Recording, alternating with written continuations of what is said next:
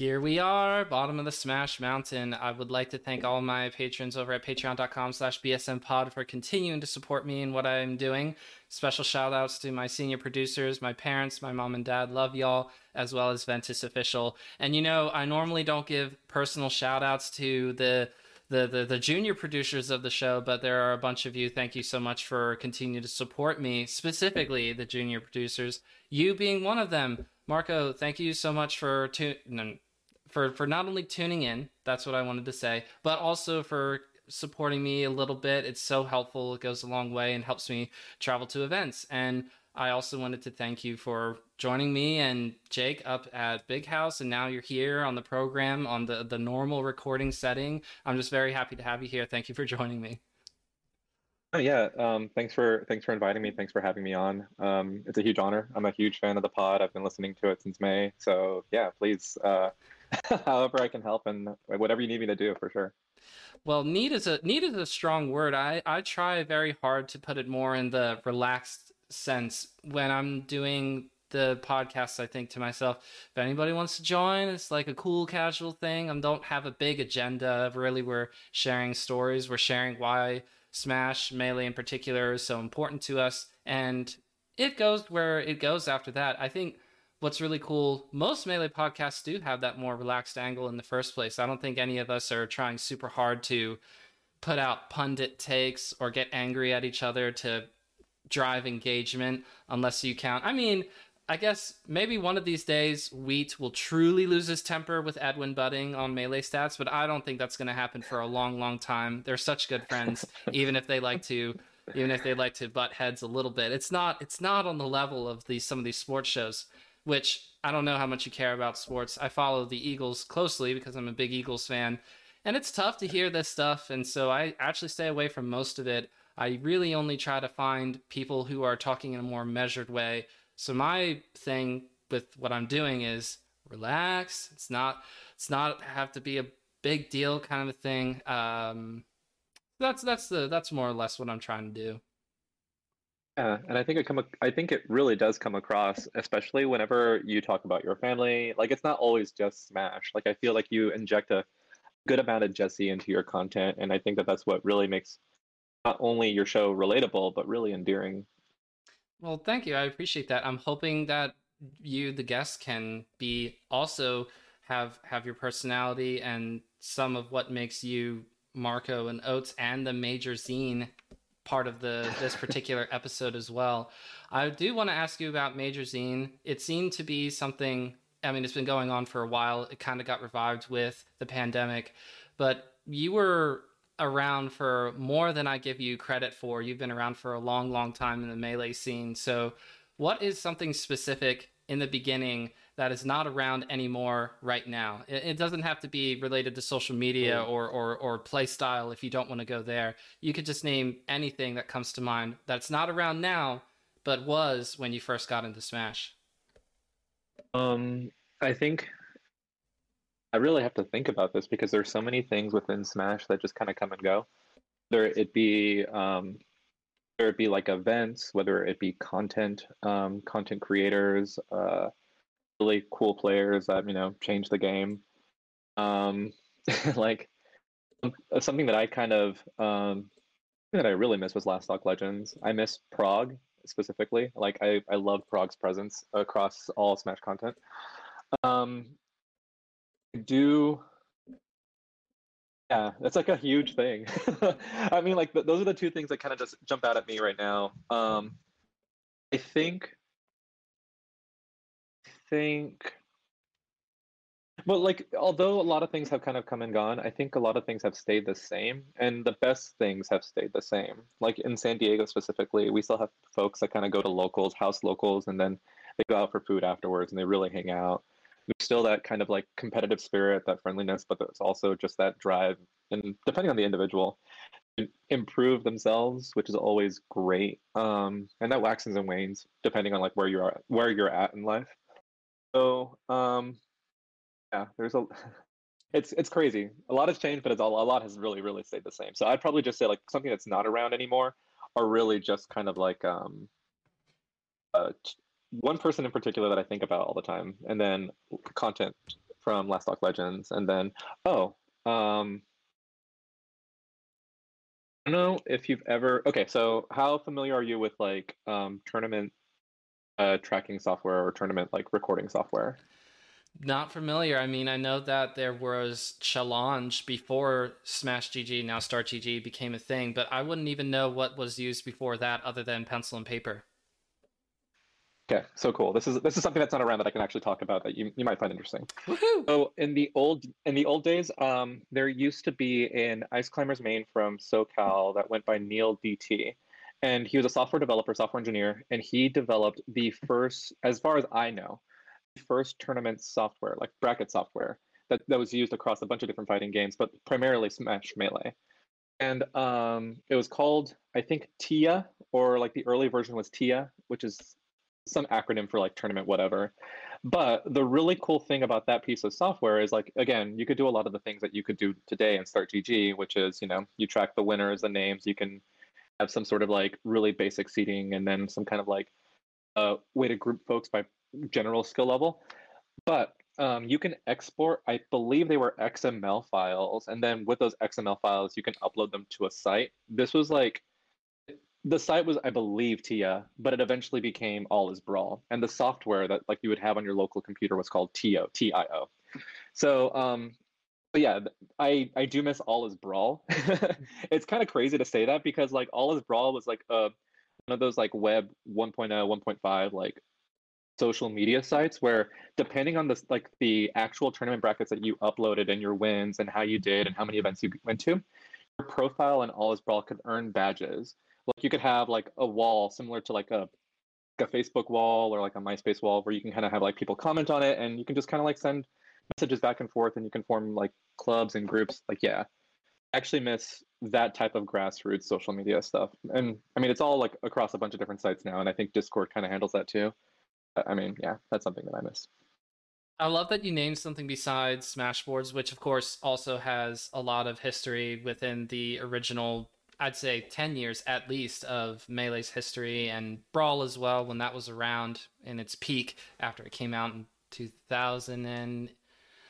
2008, not 2009. I always get those two mixed up. I got the game, I got Brawl in 2009. I had to wait until 2009 because that was the first year I had a job and the first thing that I bought. Because I was a wee young person, I already had Melee. I didn't understand that Brawl was going to be bad. I followed it along and I bought it, and I was so excited to have Brawl. It was the latest Smash game. I didn't know yet, but it is a fun game, casually speaking. All Is Brawl I had heard about, and I never went onto it because I never really went on to Smashboards either. I didn't. I always felt like this is confusing, kind of a vibe. I just like staying on YouTube and watching Smash content on there. That was more of my speed. So with All Is Brawl tying in with TIA, TO, XML files, it sounds like a more sophisticated version of those old results threads that we've created on Smashboards where it's like listed 1, Mango, 2, Armada, 3, PPND, and going down the line. That's really cool to hear that there was actually something put into the scene prior to people using Challenge and then Smash GG, because that was like 2015 at the very earliest as I think about its history. Yeah, yeah. I think I can't really think about like the earliest time or the earliest year that I saw Challenge, but the All Is Brawl came before that, and there was All Is Fighter, which was a spin-off that did the same thing, but for like fighting games, and then so on and so forth. So like, yeah, it's not just someone had the genius idea of making a challenge. It's like an iteration. Like people saw what worked before, whether it be like the results threads that you were talking about, or like pencil and paper, and they said, you know what, there has to be a better way. And I'm sure Start GG will, continue to improve, and something will come out just from there. Yes, we all definitely hope that Star GG continues to improve. I always feel bad before those big tournaments come up. It's usually somebody like Nathan Sandwich, somebody like Wheat, somebody like Sheridan, who all talk about, oh, this Star GG website. No wonder I see big people like Ludwig starting to do invitationals. Huh? Not having to deal with 900-person brackets to see it and go through. Yeah, yeah. And not just like the seating, because I guess you're like the invitational model is like really exciting too, because you can kind of just force a lot of the matchups and a lot of the more entertaining sets that people really really want to see. And you also can kind of pick and choose and say like, um, players that are like hidden bosses or quote unquote hidden bosses that local legends like know about, or like people that kind of go to their regional tournaments, they know about these folks. And then if they're able to, if they can't get past like some person that they usually play like once a month, and you never really see them at the national stage. So like I think invitationals allow for those folks to have like an opportunity to like really present themselves and make a case for their gameplay. Yeah, we're hoping for people like Raiken and Engen to make a statement with the Scuff World Tour, which I heard last night is actually just going to be a double elimination bracket. It's a 1-day event, so they don't have time to do pools, which I think could be really, really exciting. You have to just start out hot against a top 20 level player in winners. So do you have the gumption? I'm sure it's all best of 5 at the very least. Oh, could you imagine if they not only didn't do pools, went straight into the final bracket, and did best of 3 until top 8? I would actually make that's actually kind of cutthroat. Yeah. It's super cutthroat, and people would be very upset, but I would be on the edge of my seat. What I really like so in the modern advancement world, aside from Slippy Ranked dropping this week, I also think about some recent tournaments like Main Stage using a quad stream, because one of the things that you'll hear, I know the Melee Stats people love this, it's when you get to go to an in-person event and you get to see top 64 matches where up-and-coming players are all going against each other. The top 100 level players going against each other in best of 5 sets, but nobody ever sees it. You see a top 50 player going against somebody like Hungrybox in a top 64 stream. Not that that's necessarily a bad thing, because this is what I'm saying. Albert upset Hungrybox at Low Tier City 7 back in 2019, and that wasn't even streamed. But the quad stream kind of gives you the opportunity to potentially have more of those matches streamed. You've been to so many tournaments, Oates, so I'm curious on your perspective. Well, you could talk about the quad stream as much as you like, whether you like it or dislike it, but I'm also interested in hearing what tournament experiences you can recall where you thought overall everything was addressed really well, or if you don't even care about that, let me talk to you, Jetsy, about my favorite local that nobody's ever heard of in somebody's house, and that's where things were the most well run. That's what I want to talk about. I'm gonna be perfectly honest with you. I don't think that there's a tournament in the world that is like perfectly well run. Like there is, I feel like every single tournament has some kind of mistake, some kind of hitch in the machine, or something that just kind of like makes everything go haywire. And but to the credit RTO, like yeah, to basically shout out RTOs and the people that really run these events. I mean, it's not their fault that these things go wrong. It's not their fault that these things go bad. Anything can possibly happen. But it's their adaptability and it's their way to kind of just roll with the punches, whatever like I guess you can say logistical punches are, and then just present something really, really awesome. So like the audience is still having a blast, and people that are in person are still having a blast. As far as like in-person events that I feel like people don't really talk about or that should pay attention to, or that like are really, really well run, I would possibly give a shout out to. I mean, I would be remiss if I didn't say like the Salty Splatoon, which happens every single week. It's on its like 40th plus, I think, iteration. Like it's been around for less than a year and it's already at 40 like events. It's just been nonstop, and there's only been like a 2-week break sometime in the summer. So that's a fun event for people just to get like high level play, because you have people like Kadoran that are now streaming it. So you have people like Kadoran, people like Steve, people like Suf that are great in SoCal, and then you also have just like the hitters like Khalid. I was about to list a lot of local names. So no worries. Like from Khalid, Snake, Mimsy, and yeah. So these are people that like I kind of just again, if you can run a house tournament and you can have just like a bracket that just runs smoothly, I think you're succeeding. And if you have a stream on top of that where people are just kind of like talking and just enjoying themselves and having a blast, you're already doing the extra credit. Like yeah, forgot the rest of your question because I just kind of keyed in on the last part where it was like, yeah, local events or hidden events. Yeah, what was the first part again?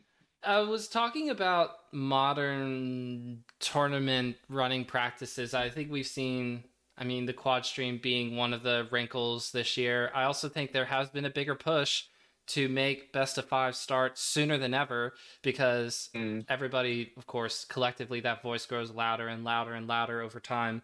And you go, yeah. well, if the tournament organizers have been doing this for such a long time, can't they just figure out how to do this by now? And also it has to do, here's the other thing, it has to do with when do you play singles? Do you do all of singles on Mm, Saturday, grind it down to top 8 or top 16?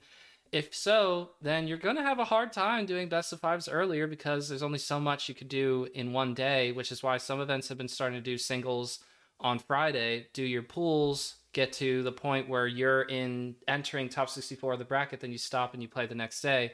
And then there are people who have to do their whole run on Saturday. But the point is that if you do some of the pools, some of the early matches on Friday, you have more time on Saturday to begin best of five sooner, that kind of thing. I'm just curious if you have any thoughts on what the current tournament landscape is like because you go to enough events. I'm always interested in hearing not just from the competitors because I feel like we hear from them plenty, and you would be one I know, but I'm talking about you being the kind of person who's not necessarily going, yes, I do indeed want to be the best player in the world like right now, and I'm super competitive. I don't see you that way, Marco. So you tell me. What? What? I thought I projected that I want to be the best player at all times. Like, what? I'm failing. I'm failing with my brand. I'm failing in how I present myself. If that's no, what? Yeah, so how I feel about the wrinkles, again, okay, so because you mentioned it twice now, I feel like I should talk about it at the very least. So like the quad stream, right? Um, I think it's a blast. Like I I think more Smash content, varied forms of Smash content, it's all good. Like there's nothing bad I can say about it unless like I'm really looking for, like waffles or like Vish or like a Tophen Scar, just kind of like commenting on a singles match and just kind of really doing a deep dive. But I think we've progressed. At least I shouldn't say as a scene. I think I've progressed as a viewer. Where like because of my quest to be the best player in the world, I already know everything, and all I want to hear is people just kind of just talking smack and enjoying themselves and having a blast. Because now I feel like I'm part of like a family and I'm hanging out with them. Um, that was a joke, by the way. I don't know anything at Mm. all. The so yeah, quad streams are great. And yeah, it could be distracting to kind of jump between the different streams, but it's I mean, it could also be distracting to play doubles with like an ice climbers and a puff and then like two foxes. So it's you kind of pick up on these things over time as a Smash player. Now you're talking about the second part of that was like what in-person experience and what do I think about it and like how we prioritize whether or not we're scheduling singles on the first day versus the second day and just kind of how that's changed over time or Yeah, that yeah. kind of like where you were getting at. Yeah. So I'm because of major, I think I've already kind of shown my hand into what I prioritize when it comes to like tournaments, and that's just like the average tourney goer. Like I want for that I mean, sure, cater to your top players, make sure that they're safe, make sure that they have all that they need in order to perform at their best, and just yeah, serve them too. But I think the priority is always on that Owen tour. Like you should always be kind of just reaching out to them and making sure that they have the best time possible. And I mean, if you have time for best of fives early on, why not? Like that's just more bang for your buck if you're like a tourney goer, right? And any sort of just making it easier for the people that attend, whether they're playing or viewing, is like that's the priority. You want this to be a great time, whether regardless if you're winning or losing. You want people to kind of walk away with a smile and have a great memory and be able to kind of just share these moments with people that they would have never met in any other context. So um now, does singles on Friday versus throughout the weekend or top 64 or whatever? Let me ask you this, Jesse. Okay. So, like, you ever prepared or trained for um, like a marathon or like some kind of crazy, like all day physical event? No, I have not. Do you have like, have you ever done sports like either in high school or like after high school or? Yes, I have done. Yeah. Well, tell me a little bit. Like, what have you done with sports? Like, what's your history with that? I love playing ultimate frisbee and pickup football. I prefer to hand touch, but I've done tackle before. It's fun. And yeah, I mean, the preparation for that mostly involves me thinking to myself the night before, I should drink some water, but it's also 10 o'clock at night. So there's not really much of a point because I'll be peeing all night, and drinking a bunch of water in the morning sounds like a good idea until I start running around a few hours later and I feel all that water in my gut and I go, this was a bad idea. So it's more or less me going, I should have thought about this more than just 12 hours prior to running around for 2 hours. But I don't think I've had an all day thing. At the most, 4 hours of playing pickup ultimate frisbee or football. Yeah. I think it's easy to kind of overlook how much demand there is on the body and the mind when it comes to kind of playing these games at like a really high competitive level. So, I mean, I I would say that similar to like I think your experience, by the way, with like when it came to sports and either pickup football or ultimate frisbee, it's like it's a very common one. Like people don't usually stay doing the same activity for more than 4 hours, and if they do, they're maybe insane or degenerates, and that's awesome. Like the yeah, like if we were to kind of cram so much to kind of worry about on any given day in a weekend, like you have to finish your pools matches and then like at this time you have to be here and then do the rest of your bracket run. Like that just sounds miserable. And I would imagine that it's very, very demanding and taxing on the people that want to actually do well and that are already kind of forcing themselves to train, to prepare, to kind of limit how much fun they're enjoying themselves. So I'm a huge fan of of TOs playing the role of like it's like coach slash parent slash whatever you want to call that role, and just saying like here are your boundaries for like, okay, this is the day to worry about pools. 4 hours here, then just do whatever you want, and this is your day to worry about your bracket run. 4 hours here, then do whatever you want. Yeah, I'm a big fan of just cutting it up and making it digestible for the average person. Yes, I really like that as well. I think when I went to Big House, I discovered that being around for all of the Smash 64 stuff in the morning was wearing on me, mostly just because I hadn't slept well the past couple of nights leading up to that. I was nervous for the event, so I didn't sleep well on Thursday night, going up to there. Sorry, we went up on Thursday night. What I was saying, I didn't sleep well on Wednesday night. I didn't sleep well on Thursday night. I didn't sleep well on Friday night. So by Saturday morning, I was saying to myself, "Oh my gosh, I'm still gonna be here for another 24 hours," and Yeah. yeah, I had to be there for Smash 64, and we did round robin pools because there was small enough of a bracket. We were able to do round robin pools, and that just that I by the time I was done with that, I thought, do I not like Smash right now? No, but I do. I do. I finally got to play someone who was my skill level. That was what was wearing on me. I didn't get a chance to warm up, so my warm up also was botched because it was on the stream setup, which was deliberately laggy. I don't care what the guy next to me was saying. I felt a lag. I was showing. I was like, I swear to you, there's a lag, and he's like, I don't really feel it. I don't know.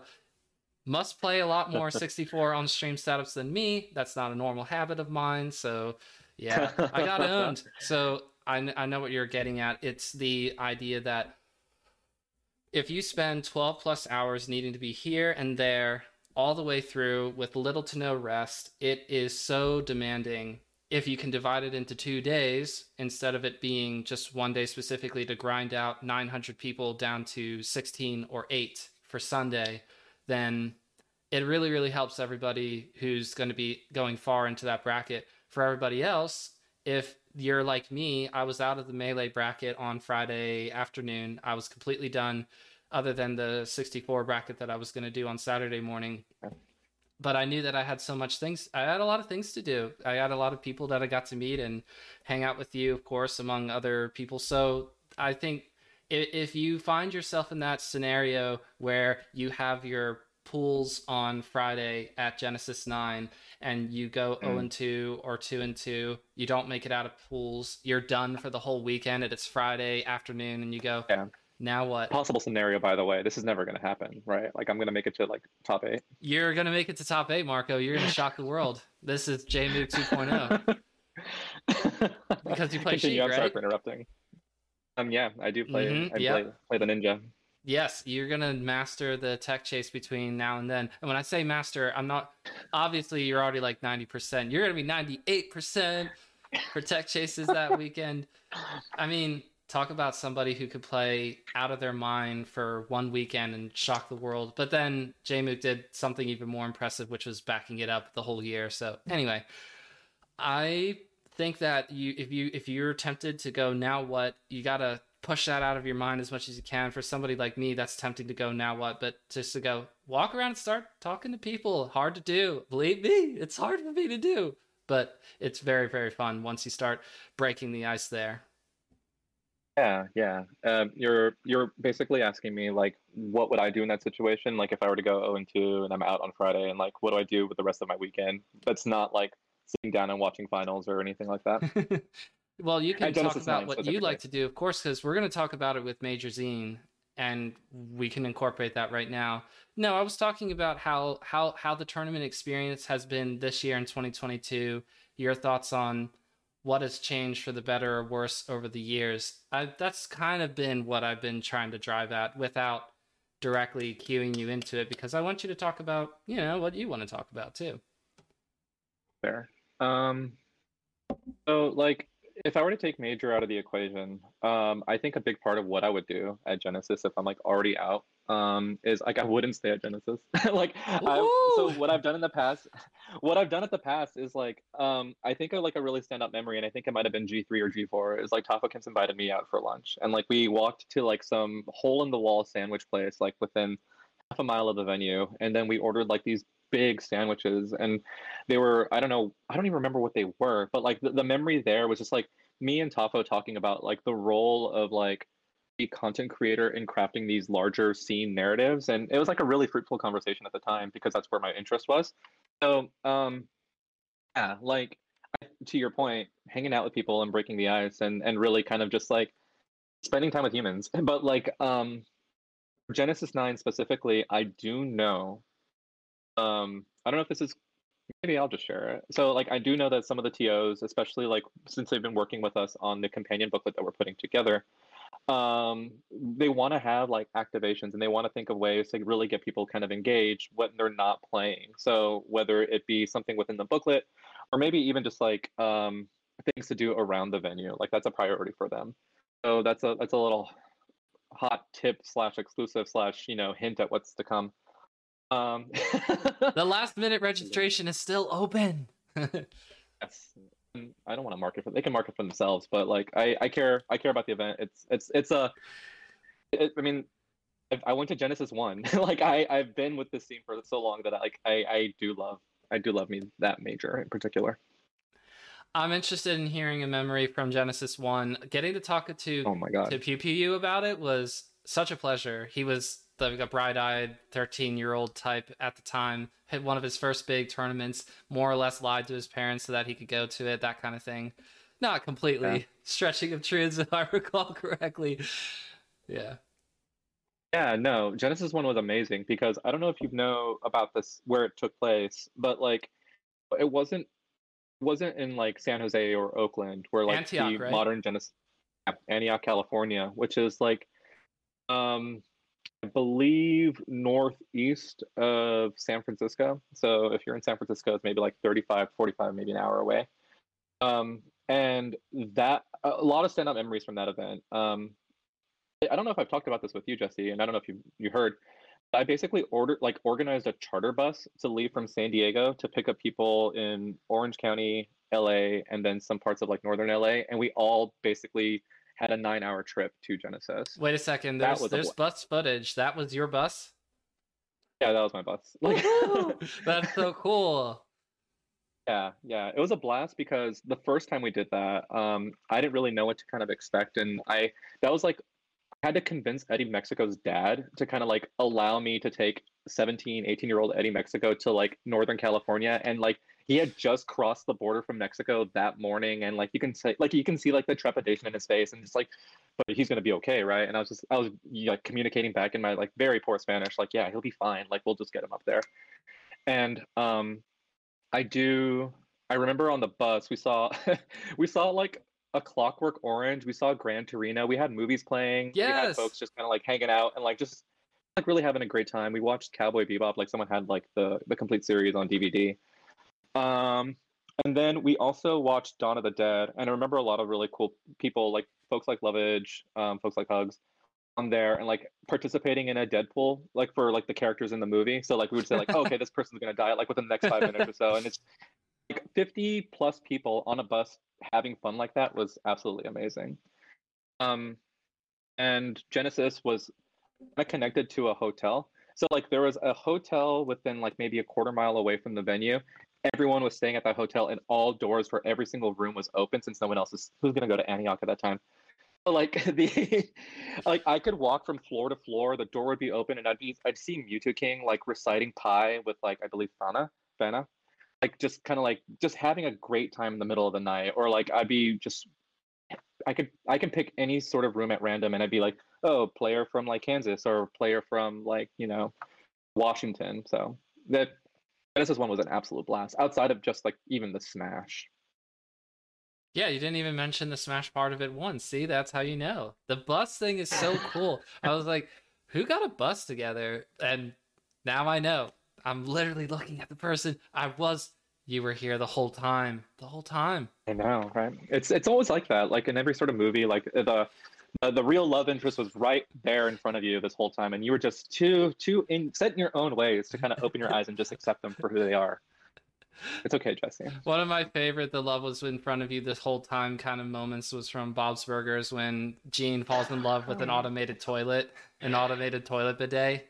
He goes like, Oh, I love you," and the robotic toilet says back to him, "You want to throw up?" He's like, "No, I love you." Well, yes, go ahead, throw up. That's fine. I don't care. Kind of a. I'm botching the scene, but you get it. The toilet said no. I'm trying to find a way to kind of just throw out like free publicity for Ludwig's like bidet. Like how can we kind of tie this back to Smash? And like we can say like, oh yeah, just go buy a bidet. But yeah. No, what they should have done, they should have thrown some kind of Smash related voice thing to play when you're done. I don't know, like nice edge guard or nice back air when you get up. Like something like that. We don't have to name drop. We could just do nice back air or something like that. That'd be so funny for a bidet to say that to you as you're getting up from the seat. The shit. Sorry, I don't know if I can actually swear. Can I swear? Yeah, you're allowed to swear. Okay, thank you very much. But yeah, like I think it's crazy that people that had started out in Smash or like got involved in Smash in a big way, like had gone on to do bigger and better things for not just themselves but for the community as well. So like I think that that's really cool that giving back is like a pretty common thread in a lot of like people's journeys when they come into Melee and they decide, you know what, how can I make it better? How can I kind of like pay homage or pay respects to like where I came from? So, do you know who Bursky is? Bursky? Bursky is in chat saying hello. I don't know who Bursky is. Oh, that's Reed. Yeah, I always kind of forget, like, because I always, his name is Goob or Reed, and yeah, what's up? Yeah, that's all I can really say. No, that's okay. It's okay. I want to circle back around to when you were part of the scene in that time. When did Major Scene first come into your head? Yeah. So Major first came into my head. So in 2016, 2017, I was in a group chat for Smash Writers, along with folks like Slime, Tafo, Ipengu or Zane Banzali, Edwin Budding. I think Kendrick Lamar was in there too.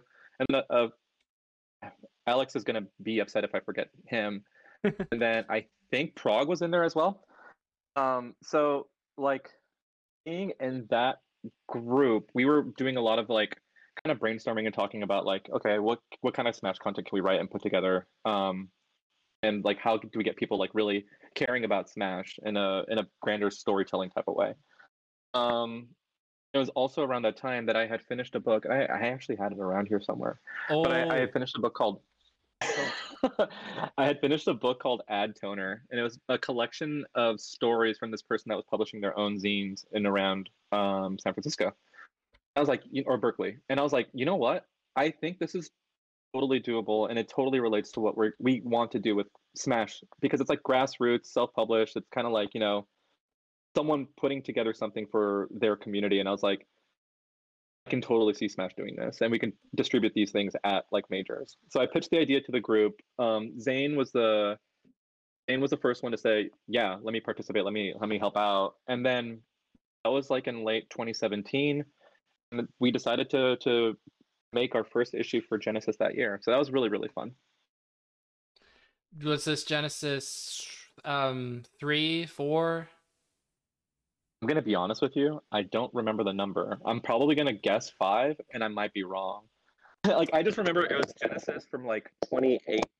It was Genesis 2018. Like that was the year. So I I can think only guess at what it 2018 was. was Genesis 4. Because I want to say Genesis 5 was 2019 when Plup won, and then Mhm. in 2020 was Genesis. No, I'm gotta because Genesis 7 was 2020. So if we go back, it was Genesis 6. So yes, 2018 when Plup won. Wow, and Major Zine. What was more influential to Smash's history? I could make an argument for Major Zine.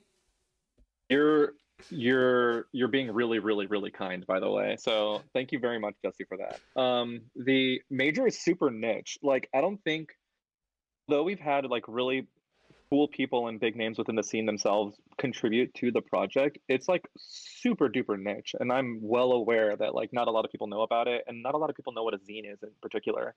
So like so for you to say that, that's like a really really kind and generous thing to say, but I know for a fact it's not true. But what um about Slime, who always talks about the Firepuff 12? And I love Firepuff 12. I am not trying to come after you because I love you, you're allowed Firepuff to. 12. Let me be clear. But why isn't Slime name dropping Zine, the Major Zine, every once in a while? With these commentators, not that it's their job to prop up niche parts of the community, but now that I think about it, we've had commentators do homie drops, you know, that kind of thing, because it's what we do. We're Yeah. grassroots. But off the top of my head, I can't think of a single.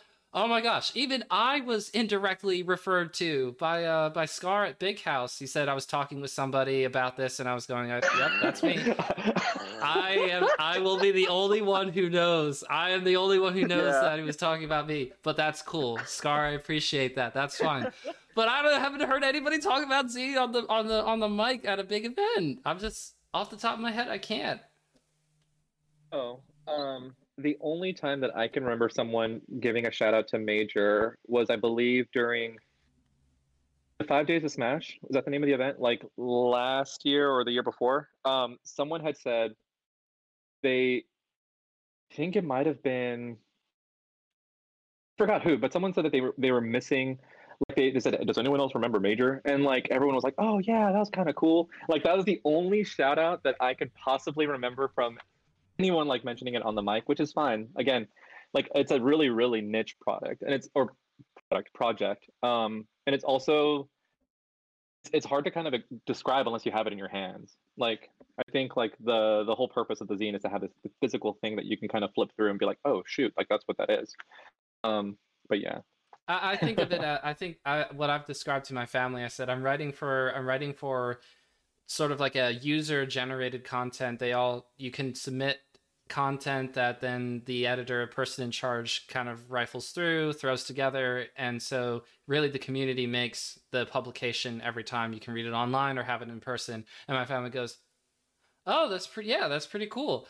And I was published one other time in another magazine before, so I felt like I had a pretty good idea of how to write the piece that I wanted to, and I contributed to the 10th. Gosh, it's not the 10th one, is it? Why do I keep wanting to say that the one at Big House 10 was the 10th one? That's not true. That was issue number 14. Sorry. But you get it. It was really fun to write for that. So when I described it to my family and I was saying, this is what I'm doing because this is really cool, I want to share it. And they're like, oh, yeah. Oh, yes. Okay, we get it. I was able to explain it without actually having it in my hands. Although when I brought that home, I did show it to them and everybody loved it.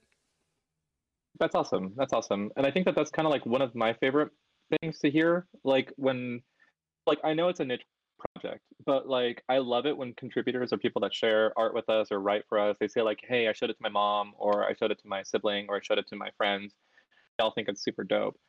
Like that makes it worth it for me. Like that makes me super duper happy because one, like you've contributed to something, you made something that you're proud of, I hope. And two, like you're sharing it with someone that you love, and like they are also acknowledging that they're proud for you or happy for you or whatever. And that's like, yeah, like I honestly Um, it's not for. It's not. I mean, it is, but it isn't. It's not for like the greater Smash community. It's for like the individual to really express themselves and to have an outlet and a space for like to be as honest, silly, vulnerable, angry, mad, happy, whatever as possible. And then we can make it in like something tangible that you can hold and share and keep with you for the rest of your life.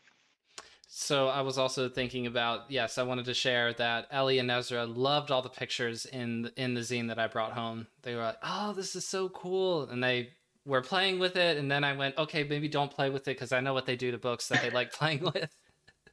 Oh yeah, oh yeah. That copy of Diary of a Wimpy Kid is probably just in tatters, like it's completely just torn apart, right? I mean, they put it down on the ground and then they start running around an hour or two later and they slip and like it. That's what happens. And I have an extra one if you want a copy of issue 14 No, but for them to I didn't. destroy. Okay, that's happened to other books in our house, not to the zine. I gently took it away and I said, "I'm so happy you like it. I'm just gonna put it up here, conveniently out of your reach, because I love you." And they were like, "Okay."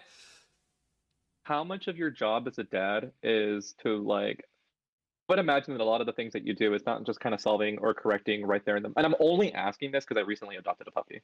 Like a lot of your like what you do as a dad is possibly just like not correcting in the moment, but like doing a lot of like preventative stuff and making sure that they have like a safe area for them to play in, and they you're basically setting them up to not fail and misbehave, right? I mean, there are a couple of times where I set the controls to a spot where I go, I want to let them cook. I'm like, hold up, let them cook. I want to see how Ellie or Ezra actually responds to a certain scenario. So it's not like sadistic experimentation. It's not on that level because absolutely the first goal is for them to be safe and for them to know that mom and dad love them. And I say to myself occasionally, I want them to feel bored sometimes and I want them to fail sometimes, but in a more controlled environment allows them to understand the error without necessarily being permanently scarred. So that's the opportunity that I have as a parent, is to give them sort of like a stepping off platform. Do you want to give this a try? If you want to go for it, I want you to see how well of a handle you have on responding to a scenario or how you feel about something, how you want to try to learn how to do like a new action, whether it's something related to hand-eye coordination or whatever. So I don't know. We try to make sure that they are safe as a first priority, but there occasionally, I'd say once or twice a week, I think to myself, I actually let them cook. Let's see what happens. Like mom and I will look at each other and we'll just take a couple of steps back instead because we realize, wait, there's a teaching moment here, possibly, depending on how this goes. And we're right here, and it's not like there's a knife involved or anything, so nobody panic. Yeah. That's how I treat that's how I treat. That's how I handle like problematic matchups for me or like people like that I'm kind of experiencing or playing with for the first time. Like a lot of it's just like okay, I've cornered you here, or a lot of the time it's me running away and I'm just kind of inviting them into like getting punished by Sheik stuff. But yeah, it's like let this person cook. Like they traveled all this way to kind of play a match and stuff. Like I would hate to be completely cheesy all the time and make it so cutthroat that I have to win or I have to kind of like force an outcome. Like, I mean, why not just let them do what they have to do? And that's kind of like my mentality at the moment. Because being the best player, I don't have anything to prove. Like, the my mentality at the moment, especially when it comes to locals and like really fostering talent at the local level.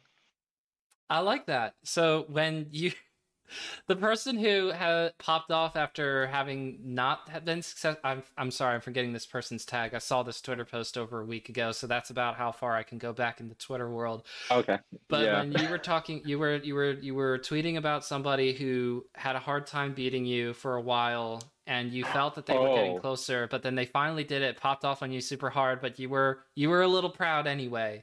Not that you were completely happy about it, but did you have moments in your close sets with this person where you were going, now hold on, now if I do this I could probably get this, but I'm actually I'm curious. Yeah. So the person is sorry, Jesse's kids and Jesse's wife. So the person's tag is lewd celebs for free. Really sweet, technically proficient, super fast Sheik main from San Diego. I actually have a history with them for the last year. So I started going to San Diego locals like about a little over a year ago, and I had played this person at like an event called Pizza Time, really well run event. So shout outs to Georgie. Um, played this person at Pizza Time, and like this is me kind of like just getting the rest out of my hands and just kind of enjoying the game and playing with this. And he was immediately just kind of going into it with like no impact lands, shield drops, all sorts of stuff that I just don't practice. Like I just don't. And like he's super fast, and I'm like, holy crap! Like this Lude Celebs for free guy is just kind of like rocking me this set, and he won the. I think he might have won the first game. After a while, I was like, okay, I'm starting to notice a pattern, and then I actually closed it out. And I told them like, hey, you're really fast, and it was a pleasure playing you. And this is the first time we played. I told him that, and he was like, oh, I'm really fast, but I'm really dumb. Like he was like beating himself up for like failing because like of course he's fast and he was outplaying. He was technically outplaying me, but like he still lost the set, so he was beating himself, and I could tell. Like, Yeah. You double jump right away. You panic when you're off stage. You don't close out your edge guards. And if you're, are you chain grabbing in the Sheik Ditto, or are you not chain grabbing? Um, I don't chain grab, but as kind of like a bit, like if I'm down in the set and it's the last stock, I will chain grab just to kind of like really. It's like it's doing the Mewtwo King, but like intentionally just to kind of get in their heads. Like Yeah. to No, let them know, like, you're hey, activating you're activating the failsafe. Like you're activating the fifth sense, the sixth sense. Excuse me, and you start to yes. If I was getting chain grabbed after not being chain grabbed the whole game, I would go, I don't. This doesn't feel great. Well, it's kind of like you have to escalate, kind of like similar to like I guess how you would train a puppy. Sometimes you have to kind of make things more difficult as you go along just to kind of check them and to make sure that they understand what is happening here. Like I would hate for them to feel like they got an easy win over me, not because like I have a huge ego about it, but more so because like they're there to compete and they're there to like I need to be able to do well to kind of motivate myself to get better, and I want to make it as hard as possible, not just for them but also for me. So like that's the final gate. Like once that's unlocked, like okay, now can you handle this? Like we've gone through every single like step to get to this point. Now I'm just gonna completely cheese you and just like I'm just gonna shut you down as best I can because this is where you've pushed me to. But so a year ago, yeah, I beat Rohan or Lude Celebs, and like over the course of an entire year, like it's just me coming back from like the brink. Like he would overwhelm me, and then something would happen where I would either taunt him or chain grab or something, and like the game plan would crumble. I think my favorite taunt was like I was noticing that he's way faster on platforms than I was. Like he was counterpicking me. It was like game 5 of our set, and I was like saying like, Rohan, you can only beat me if you have platforms available. And he's like, and he got so mad and he took me to FD, and I ended up just like almost four stalking him. And yeah, so poor Rohan. So this time, the tweet you're talking about, like the set's going really really close. He has it over me, and I don't remember if it was last stock or last game. I truly don't. And like you can tell, like the tension was palpable. Like it was just kind of like rising and rising and rising, and I can feel him just like getting more and more into the game, leaning in, doing that gamer lean. And I was like, okay, he's gonna pop off. And like I had already kind of like surrendered in the sense like he's gonna pop off if he gets this win. So he finishes the stock, he knocks me out, and then actually to correct, sorry, I don't like correcting you, Jesse. You're amazing. I wasn't upset. I wasn't upset at all. Like not even a teensy tiny bit. Like when he popped off, he jumped up and he was just yelling like "F you, Marco!" Like you could tell like a year's worth of just aggression and just like pent up, just like suffocating this, just like he's getting a breath for the first time in a year. So it's like "F you, Marco, F you, oh my god, yes, hell you, most polite way possible, eat my ass." And I'm just like laughing because like in that moment of catharsis, his first go-to is like "eat my ass." So like I mean it's on brand with like Lude Celebs for free, but I mean dude, like you can think of a better way to just kind of like express that joyous moment, you know, teasing him. But yeah, then I 3-0'd him afterwards in loser, so it doesn't matter. Like um, the yeah, I was really proud of him for having that moment. I mean, the line that I probably would have said was, "Congratulations on beating the #1 player in the world," and leaving it at that. Subtext: "You have a long way to go if you think I'm your biggest enemy." That's very anime of you, Jesse. Okay, so what I really enjoy about playing with Hada is Hada has played Melee for much longer than I have, and has gotten really tired of people not just rushing in and going for the clip. He's a big going for the clip guy. I'm a big try to win the set guy. So when we play our exhibition matches every week, our exhibition match every week, excuse me, we do thug finals afterwards and stuff. But when we're doing the exhibition best of five, I'm playing to win, and I know he's playing for content, and he just gets so frustrated and angry at me for, because I'm not technically good enough to charge in all the time. So who likes playing against a runaway fox? Nobody does. And when Hada is also simultaneously forced to play Game & Watch because Drew in the Patreon says so, he's just like, I'm playing with a bad character, I can't charge in, this is stupid. And aside from the fact that I really enjoy playing Hada in that specific scenario, and it's funny to me, I also appreciate him for being willing to do that as well. Because then he'll wipe the floor with me afterwards with Peach, or somebody who he's actually good with afterwards. Ganondorf, surprisingly, of all people, last night. Well, everyone has a pocket Ganon. I'm convinced that, like, deep down inside, if you reach down into the depths of your soul, you will have a pocket Ganon, just like waiting to be summoned. So I have a question for you, Jesse. When you have like these kind of exhibition matches with Hada, and then you see them just get like really kind of like flustered or upset just because they're limited by either the character choice that's been provided for them or picked for them, or whatever the case is, you're not going in or have you. How much of that percentage of frustration do you think is like content brained? Like they're just kind of like thinking like this will be better for the clip, at least for kind of just reacting. If the play is kind of safe and not exciting or whatever, then at least I can kind of like really amp it up to get people involved and to get people like happy or just kind of like reacting.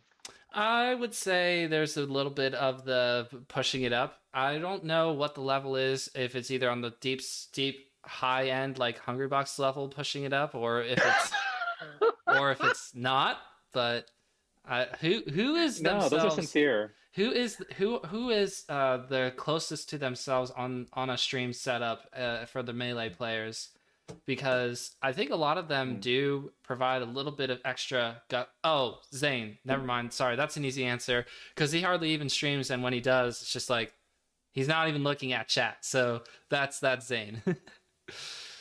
I know I've seen some clips where he's doing Marge's voice, or if he's yelling unnecessarily while he's playing as Roy or what have you. But when he's doing practice with Marth versus somebody like IBW, that's all gone. And then that's Zane that you're looking at right there. The one thing I like about Zane, among many things, is like I feel like he's a really good role model for the community.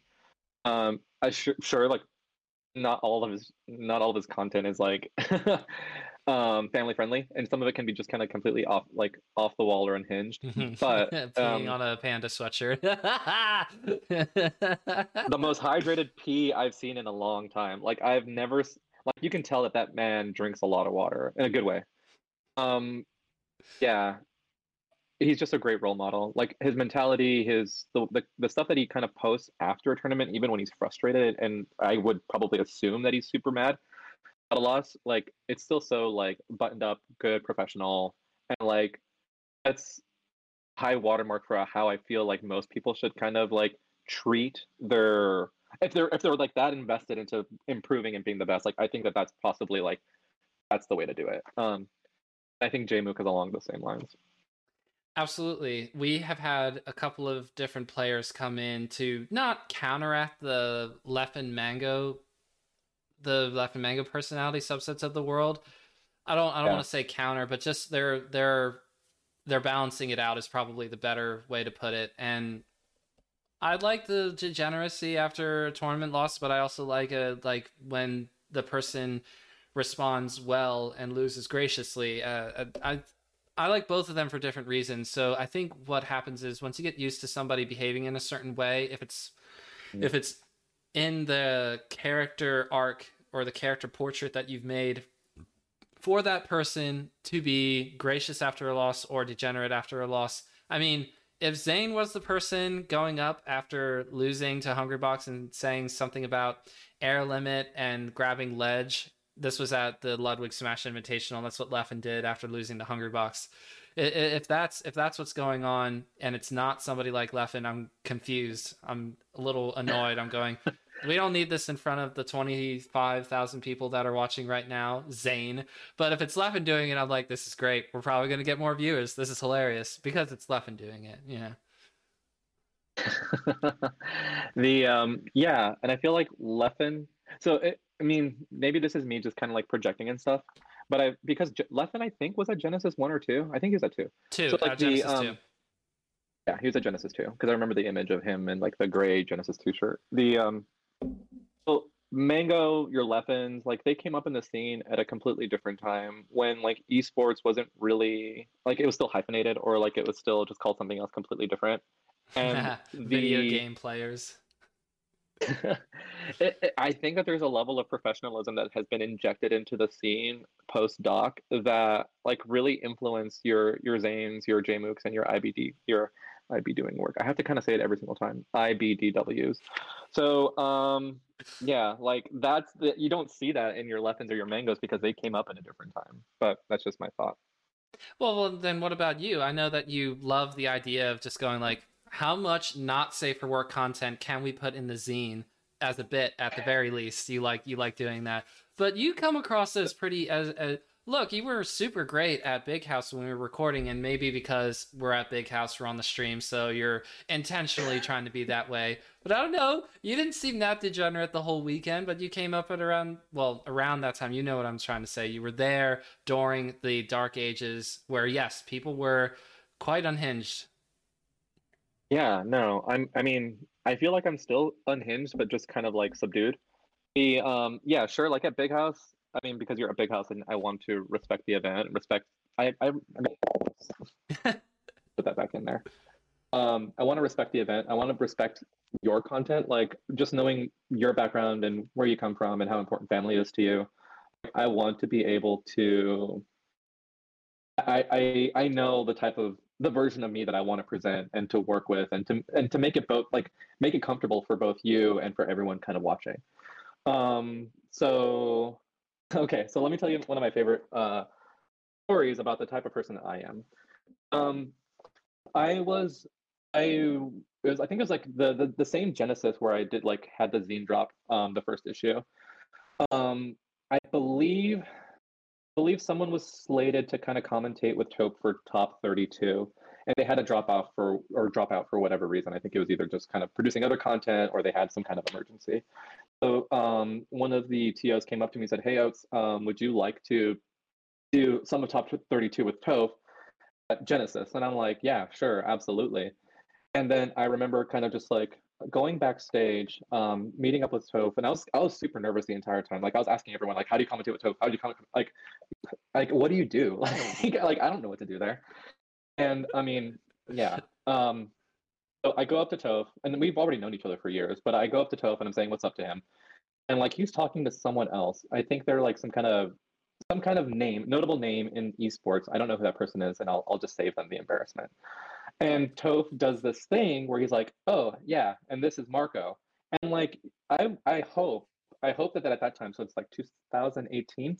I hope by that time I've been in the scene for like 10 plus years. You could say something like, he's been a tournament organizer. He's been a commentator, like a top commentator in PM. He was involved in Brawl scene stuff, and he's also been doing this type of content with writing, or he's done, he launched a zine today, like even all these things that Toph could have picked from, at least as far as like a professional esports resume that he could have presented and introduced me as, but he's like, "Oh, this is Marco. He likes to party."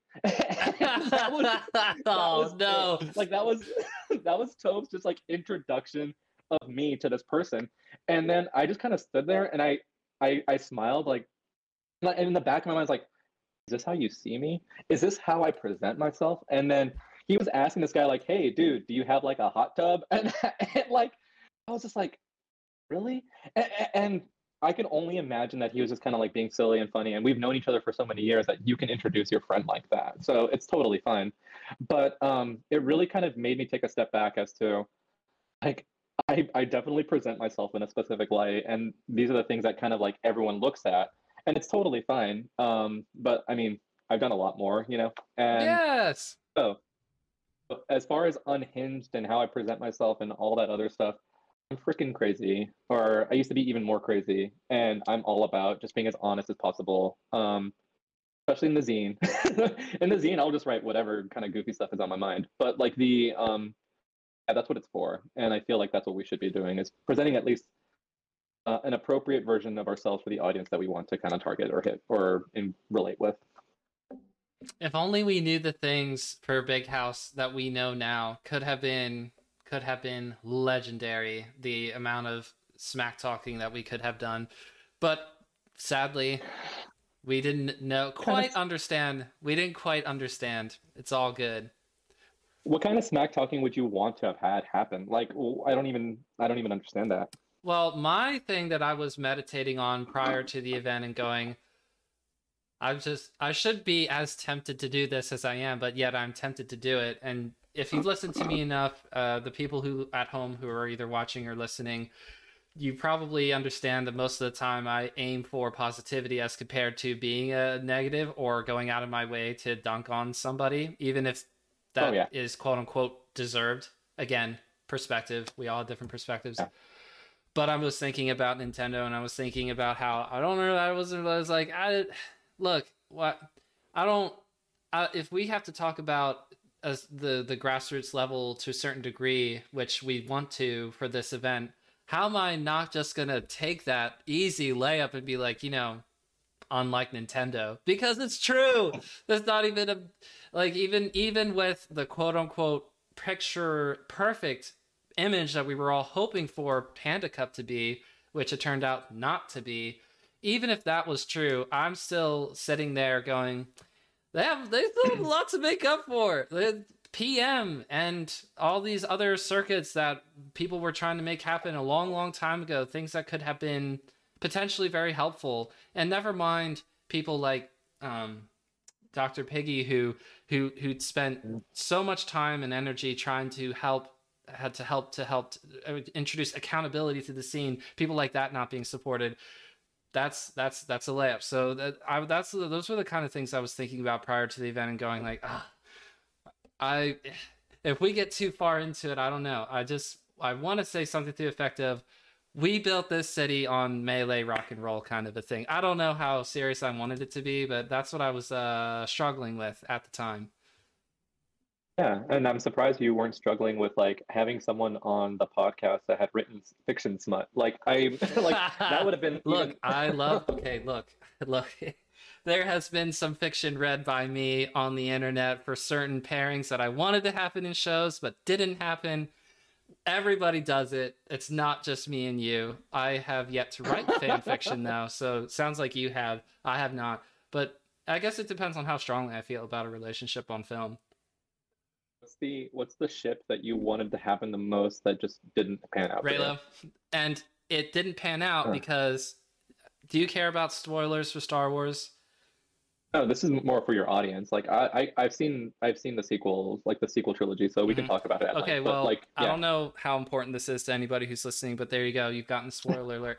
As soon as they gave me Reylo, after I've watched videos about Reylo, I'd read fan fiction about Reylo, they took it away just like that. One little snippet, and then it's gone? I was so mad because I was already in the theater watching this movie and saying to myself, this is butchering Star Wars of the highest degree. This is awful. There's only one way they could turn this around. And so for 20 seconds, I was the happiest person on the planet and going, this movie's great. Never mind. We are all good to... No, Adam Driver, what are you doing?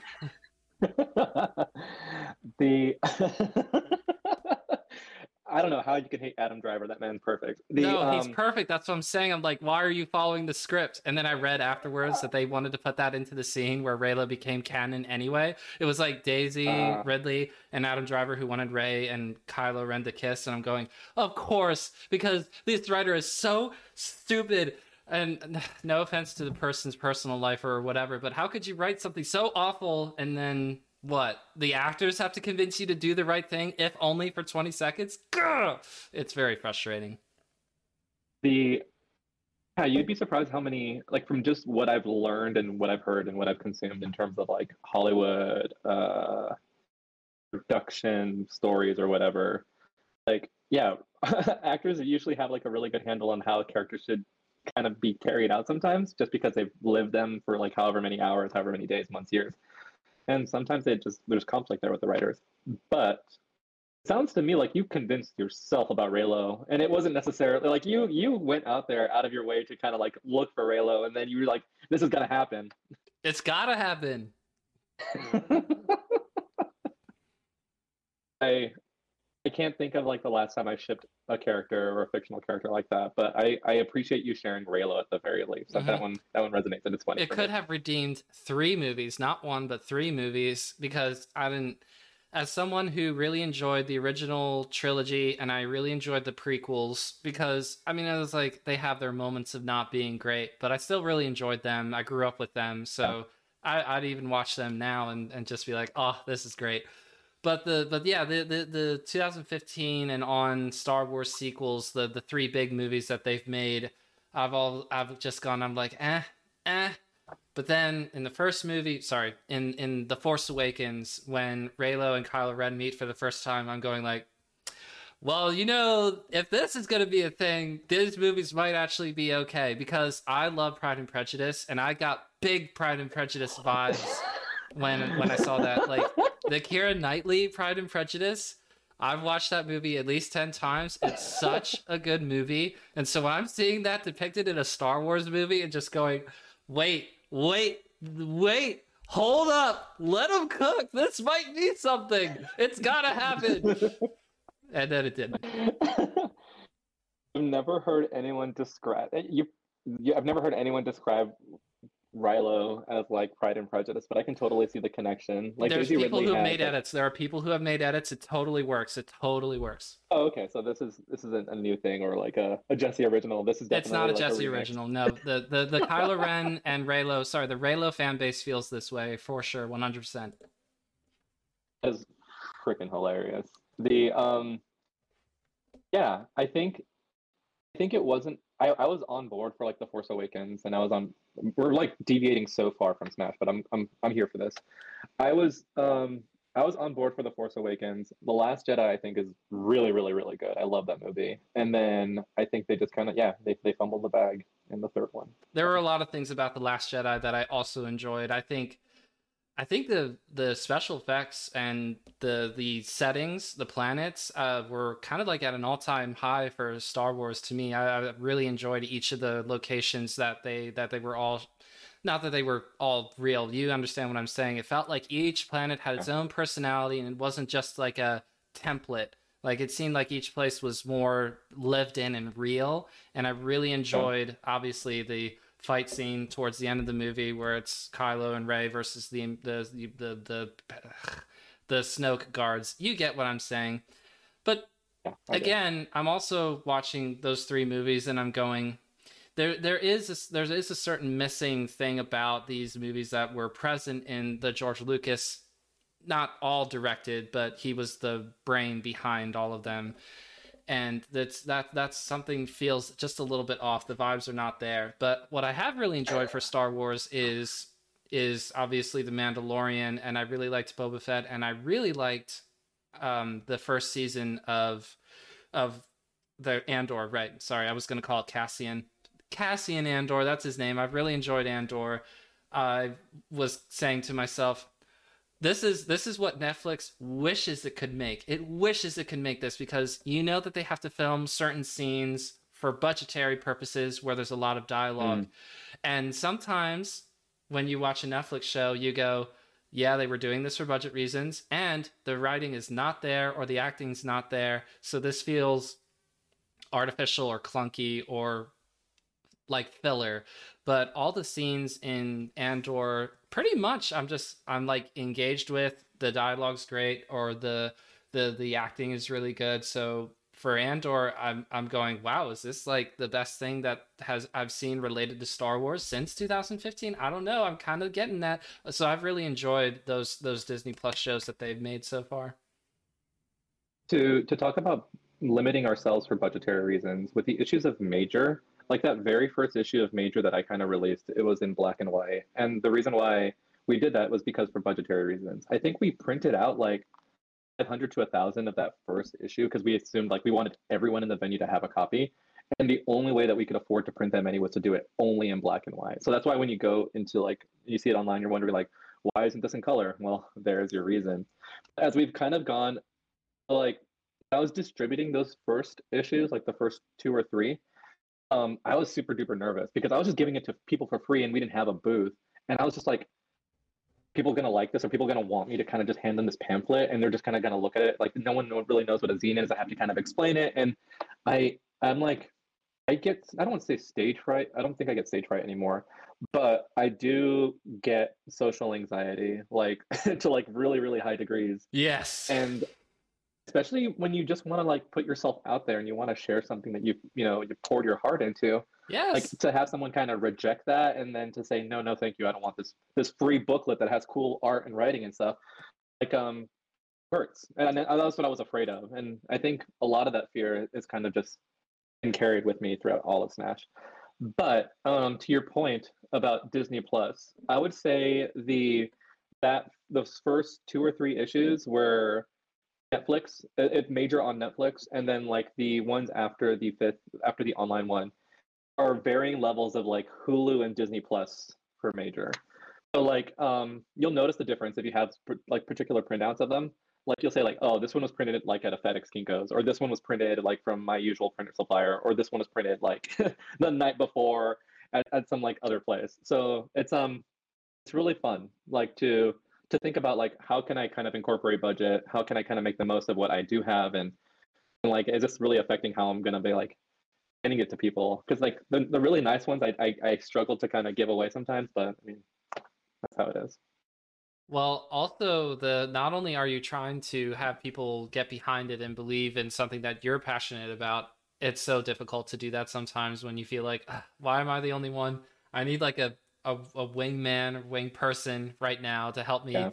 have the confidence to put myself out there like this so that they can be like, don't you talk about the zine like that? Marcos worked really hard on this or what have you.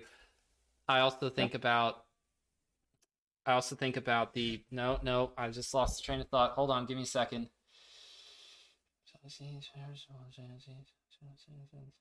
The angle also where you are trying to support different nonprofits as well, where you say, all right, we're going to have some stuff here. You buy it, the wholesale or the proceeds of it goes to this charity, this nonprofit. You've done that for a bunch of your zines more recently. That's super cool that you have the heart to do that. And so I feel like you're not sadistically trying to make it as hard on yourself as possible, but you don't make it easy, I would say, right? I mean, what was the desire to start supporting nonprofits by also publishing the zine?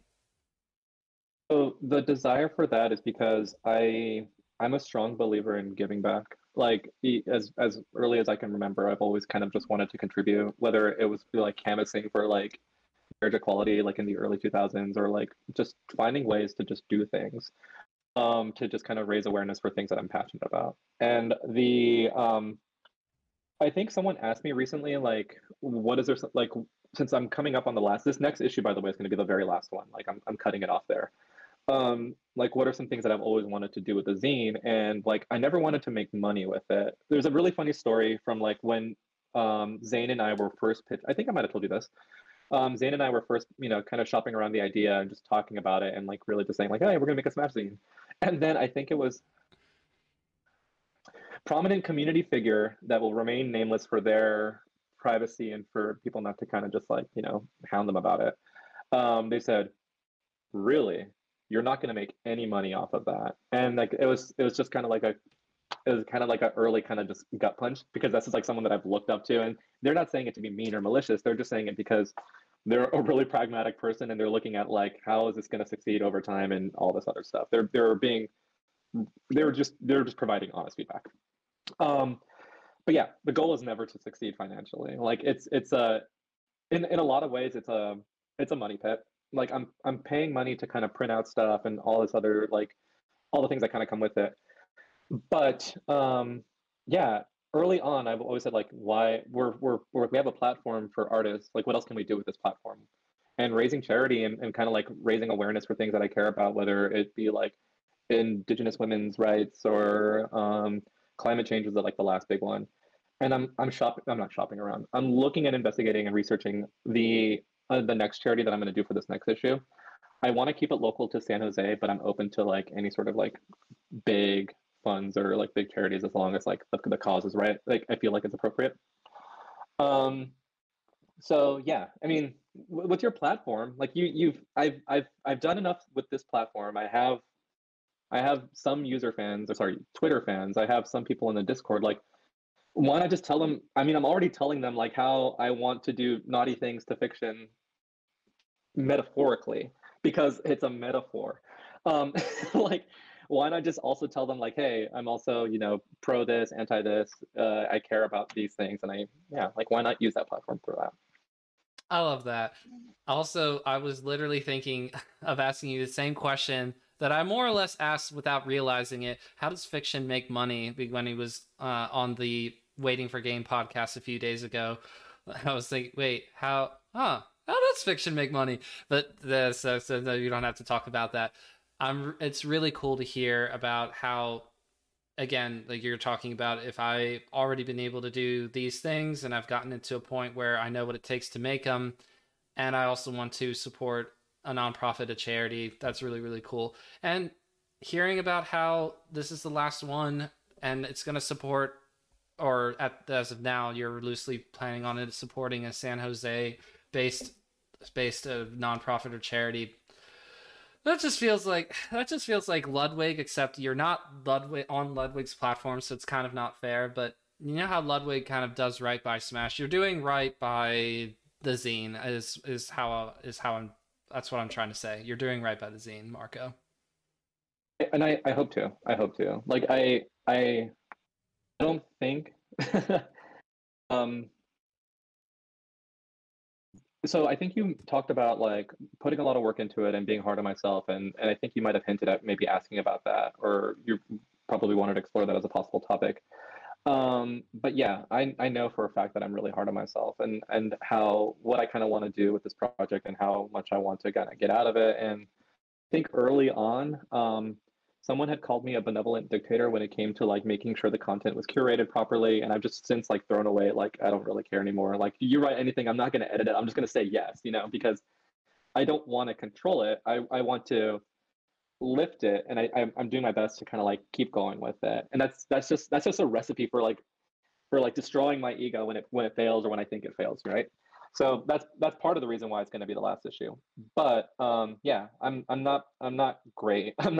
I'm not a perfect human being at all. I'm not like some great artist or some person with a vision. Or I also am not as motivated and as hardworking as Ludwig. But I appreciate the comparison there, at least in terms of like what we do to give back. But yeah, I think it's my duty at the very least to kind of like do something for others.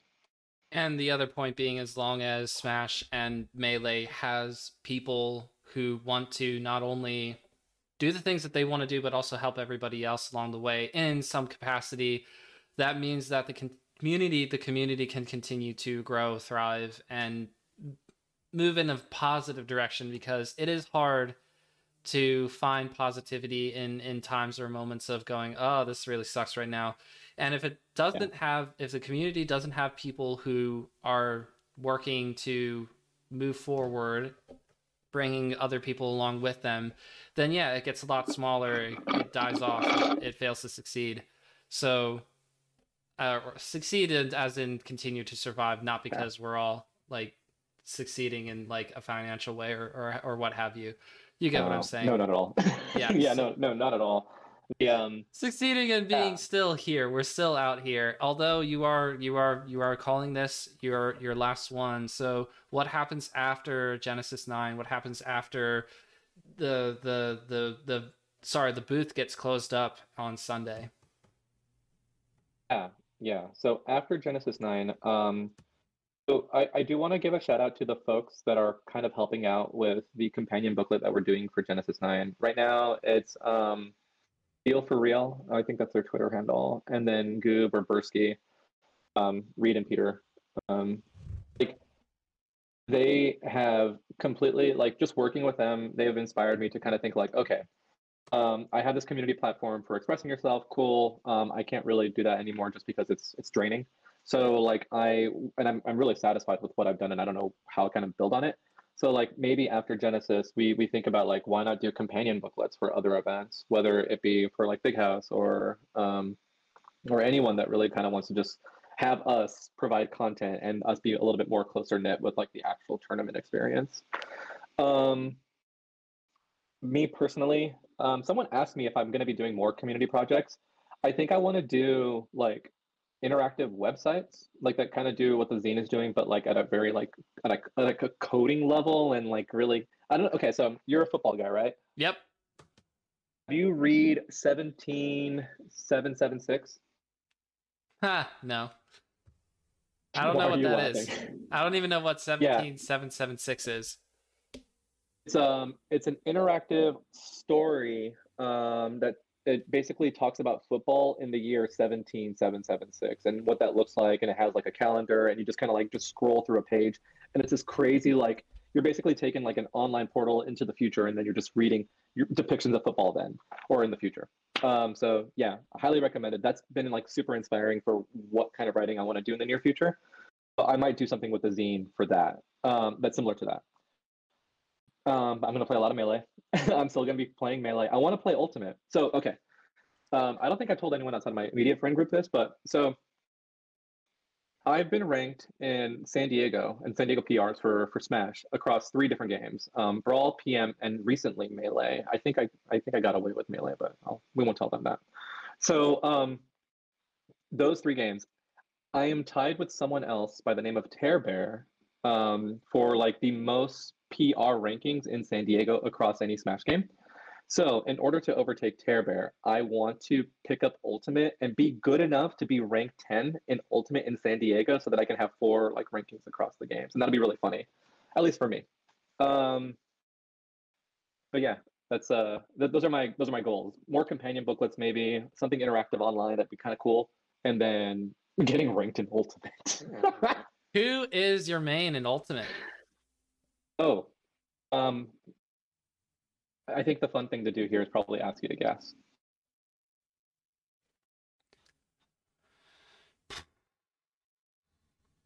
I haven't seen you play your Sheik because otherwise I feel like I would have a better answer. But based on how you were describing it with Rohan, I'm gonna say not a sortie, so probably.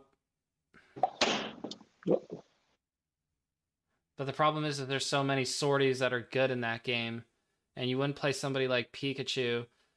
So Pokemon Trainer? Ooh, that's a good one. Actually, Min Min or Min Min Min Main. Min. Okay, yeah, I like that. I love playing as Yeah. Min Min when I have to play Ultimate.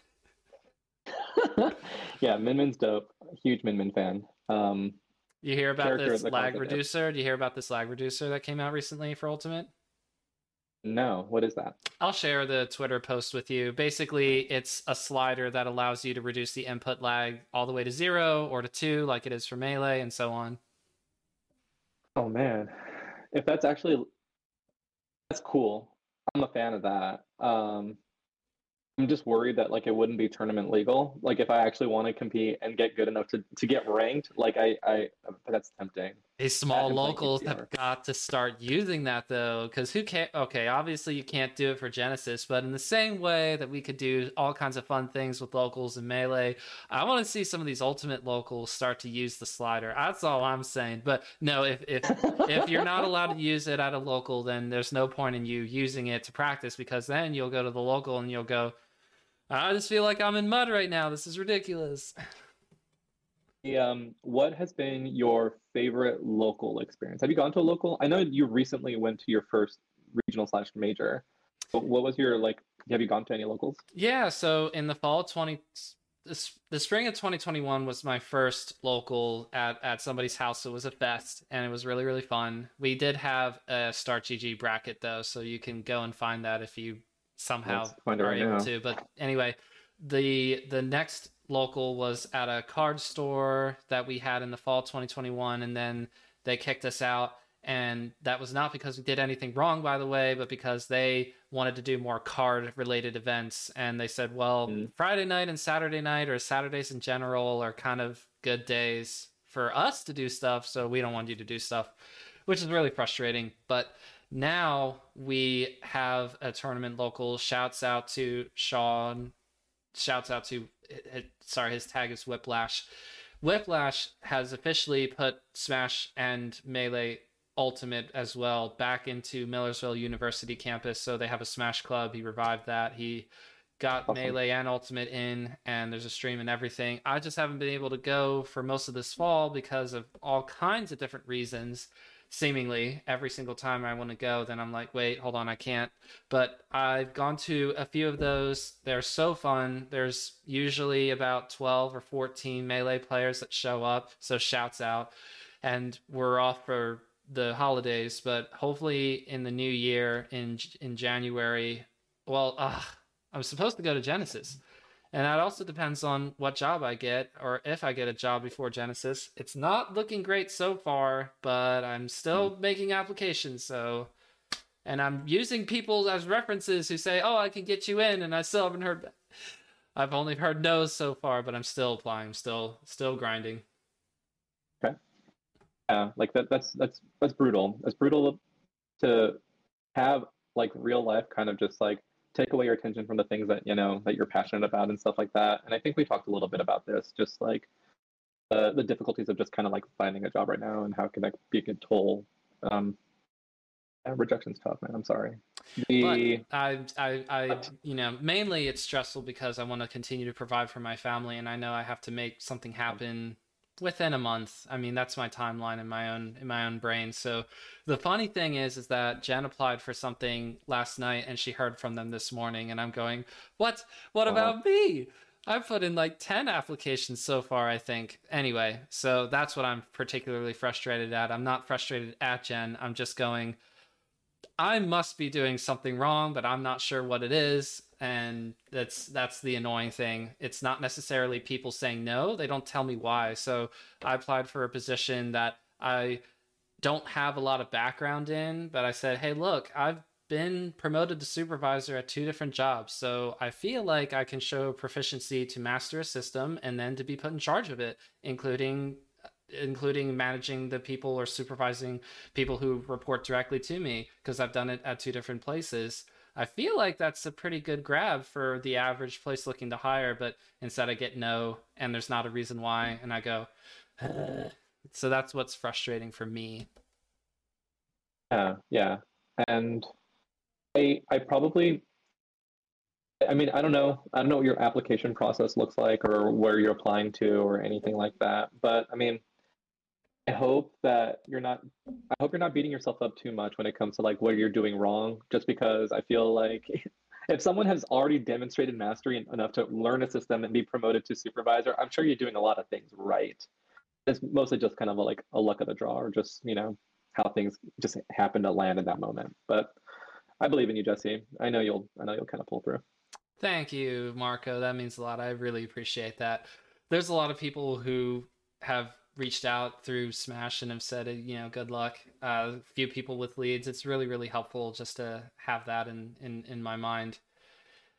And we'll keep going. I am nervous about Genesis 9, about not being able to go, even though it's paid for. Like the part where it's paid for is because I use the Patreon exclusively for stuff related to Smash. I don't use it for paying bills or doing anything outside of Smash. So I put that into travel funds, basically, to be able to go out to San Jose. So even though that's paid for, it's a new job saying, well, I mean, we don't really want you to be off for nearly a whole week to start. So, and that's where I'm getting a little nervous, but I'm still planning on going as of now, because obviously I really want to see you again.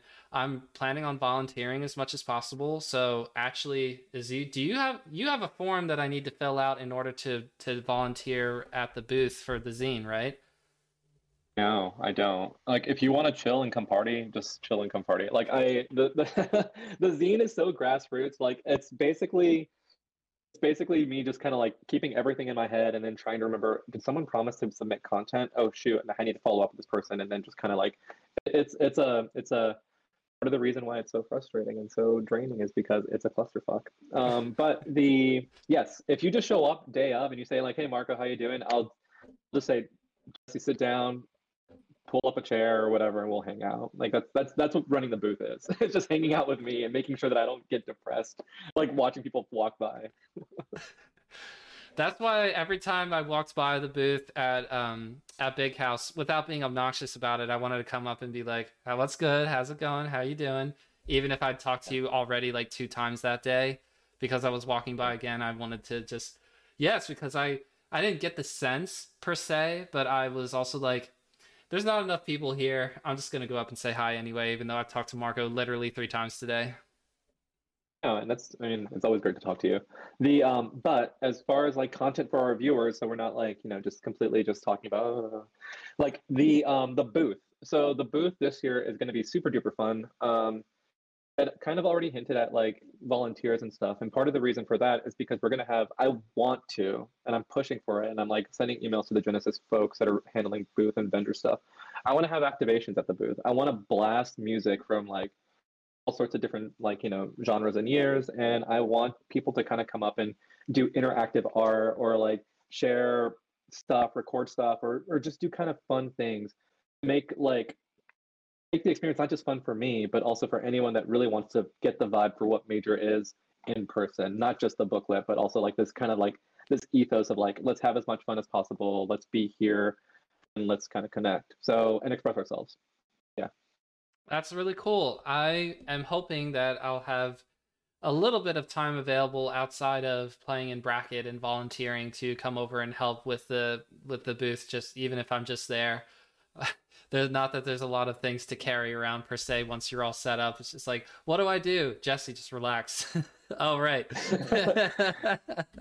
Yeah, it's like, Jesse, just handle the Spotify, just handle the aux cord. Like that's all you have to do. That's dangerous. I'm not the right person. I have like a very yeah, we'll have to talk about music at some point. I literally Kevin is the biggest influence for me learning new music and artists because otherwise I Do don't you? huh? Yeah, pew pew you. Do you? Because otherwise I wouldn't have listened to like several albums this year if it weren't for his recommendations because I just get stuck on things that I like and then I'm stuck. Yeah, no, Kevin's great for that, and I like that he's so vocal about like what he likes and kind of just really makes music a huge part of his brand. So shout outs to Kevin as well. Big shouts out. Big shouts out. Did you want to get to anything else before we start to get in the direction of closing up, or are you about ready to get to that closing up spot? I'm trying to think if there's anything else that I want to talk about. Like, I mean, honestly, it's up to you, Jesse. Like, is there something that you want to know about either the early days of Melee, the Brawl Schism, as I like to call it, the talking about like the Doc era, those travels around those times? If you want to talk about anything about the zine, people can kind of contribute, or even Genesis 9 or anything. Like, what would you like to talk about? And then maybe I can talk about like maybe I can do like a plug at the end. Yeah, yeah, yeah. And I do like hearing about the historical happenings. So, if you've been in San Diego this whole time, or for most of this time of your time in Smash? Yeah, so for almost my yeah, I grew up in San Diego. I live here. I have family here. And for about maybe 2 years, 4 years, I was in LA. So from 2016 through 2020, I was in LA.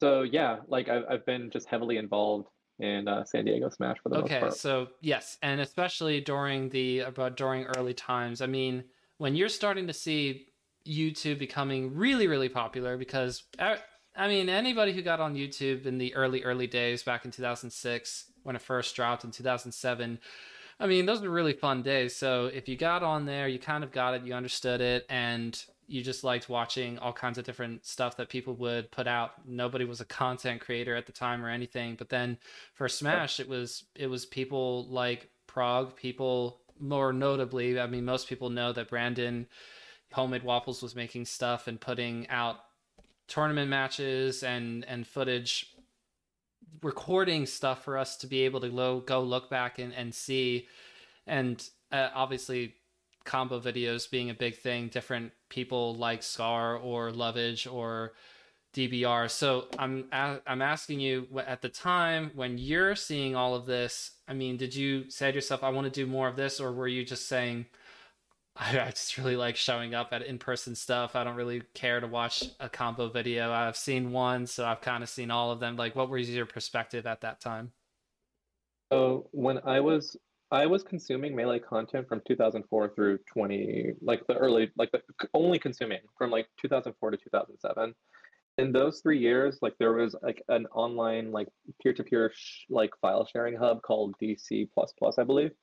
That's how we were kind of distributing a lot of the combo videos at that time. Like, hey, you know, this new video from like Germ, or this new video from like Mike Nasty, or like this new video from whoever, Silent Wolf, and we want to just share it and watch it, and that's what we had to do. This is before YouTube, and once kind of YouTube came around and like the floodgates were open in a sense of like this is the type of content that you can kind of create and it's easily distributable. You don't need like a lot of expertise when it comes to video production to be able to kind of get it out there. And I was like, this is dope. The yes, homemade waffles was a big one, but I think what few people kind of know about me at the very least is like I was creating video content and streaming on before a lot of other folks were, like in the early Brawl days. So before Twitch was like ubiquitous, there was other streaming platforms. One of them was Ustream. Another one was, which used to be Justin TV. And I think I had accounts on both of those sites, and we were streaming San Diego Brawl matches and recording them there. And a lot of the content that I was kind of making, not just for video content, but similar to like stuff that so I've always been doing something similar to Major. Like I used to have like WordPress blogs, or I'd have like, you know,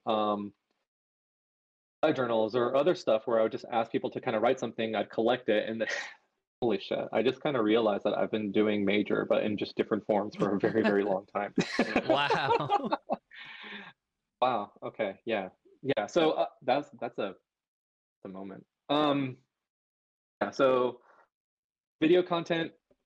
Yes, I think homemade waffles was downright inspirational, and I've watched those. I watched those early like um watch those early videos, those early sets, like from the locals in the time a lot. I love the neighborhood P shroomed money match set. That's funny, especially because I was there in person and I was able to kind of relive it. I was there during like the Wombo combo, and I remember just like the energy in the room, and I remember like going back and like reliving and like kind of just feeling that energy all over again when it happened in video. No And like, way. You were there during Wombo Combo. That's so cool. This is something that Toph should have said. Yeah, he likes to party. He was there during Wombo Combo. That's cool. Yeah, I was there during Wombo combo. I was there during Mango Armada finals at G1. I mean, a lot of the big things that like a lot of really, really big moments, I felt like I could say like, oh yeah, I was there. Like you can look at the video of Mewtwo versus Amsa from Kings of Cali 4, I believe. And like I'm front row. And like I'm there in my green shirt just watching Amsa just wail on this dude. And like it's the so yeah, I'm a big content consumer, big fan, and yeah, I've done a lot. So I think that's a way to answer your question. I don't know. No, that's a great way to answer the question. I'm now looking up Mewtwo King versus Amsa Kings of Cali because I need to find a green shirted, a young Marco. Oh, but the audio is gonna come on, so I'm gonna give that a second. Wait, I can mute it pretty quickly. Boom. Okay, muted. That's you? That's awesome. Trying to see if I can find it too. You're also on your phone to start, but that's not a big deal. That's not a big deal. I'm always on my phone, unfortunately. But towards the end, yes. Oh, I can see you're shouting, you're yelling, you're like all the way in now. You're like, oh no, never mind, can't be on my phone. This is actually happening. Holy crap, this is happening. Amsa's actually might beat Mewtwo King. This is crazy. You're having such a good time now in the middle of the set. So you know how it is when you start off. You know how it is when you start off a melee set where it might be Mango versus Amsa at Big House, and everybody's going, "Oh, this is a big deal because Amsa's on a run." But at the very, very start of the set, you're like, "What's going to be the vibe?" And if somebody gets a really nice opening combo, and then the other person gets a nice opening combo back, then you go, now this is going to be a set. Or if somebody's flubbing a bunch, you're going, this feels like a 3-0. I don't know how this is going at first. And when you have floatier characters on the screen, it takes a little bit while, or takes a little bit longer for the mood to set in. But I'm not faulting you at all for being on your phone at first, but then you redeem yourself quite handily. You're the person who's doing this. No one else is doing that, and you're right behind Mew2King, one of the very people who may or may not have been very distracting to Mew2King for that set. Oh, like I'm no Mike Hayes, but like I definitely had a reputation for raising my voice and for like really just being emphatic and like in the like just yelling at people. So yeah. But what is it like when they talk to you about it afterwards? Because that's what I'm scared of. I'm scared of freaking out too hard behind somebody at Big House. Like I'm trying to make Walt feel supported. I'm like, let's go, Walt. But I'm doing it at that level. I'm nervous to just start freaking out when nobody else is really doing it next to us for it was still a pools match. So it's not like this was a match for top 64 or anything that Walt was playing in. Yeah. So the Salty Spittoon, which is like a local that happens here near San Diego or in San Diego. It's a quiet, I mean, if I'm not there yelling at the top of my lungs, it's a quiet like house tournament. So I make it a point to like even if I'm playing like a round one match, I'm gonna just yell random just obscenities or just kind of bullshit. Or like if someone because it's a house tournament and it's like a really enclosed area, I'll hear someone have a conversation about like what they had for lunch, and I'll be playing my match and I'll be saying like, yeah, but did you order the fries? Like I'll be talking to them while playing my match. And it's because like I don't think anyone should be upset with you for living and expressing yourself and being loud if you are like in the moment just kind of like yelling like, yeah, like you're excited for something. You have to kind of let it out. Like that's just human nature. like animals, like once they've had like a crazy stressful moment, they have to shake it out, or they have to kind of like release that pent up energy. Like if someone were to yell eat my ass after a year of just losing to me, yeah, hell yeah, do that. Like or like let's go Walt. Like people need to kind of like release that stuff and express themselves. So I am a big proponent of yelling as loud as I can, making people feel comfortable and at least feel like they are allowed to it's a video game, like be allowed to yell and really just kind of point out like how obscene, not how obscene, but how silly and goofy this moment is. And that way it'll probably relieve a lot of stress. Like I'll even have a conversation with the people I'm playing against that I feel like they play better when they're not worried about losing to me.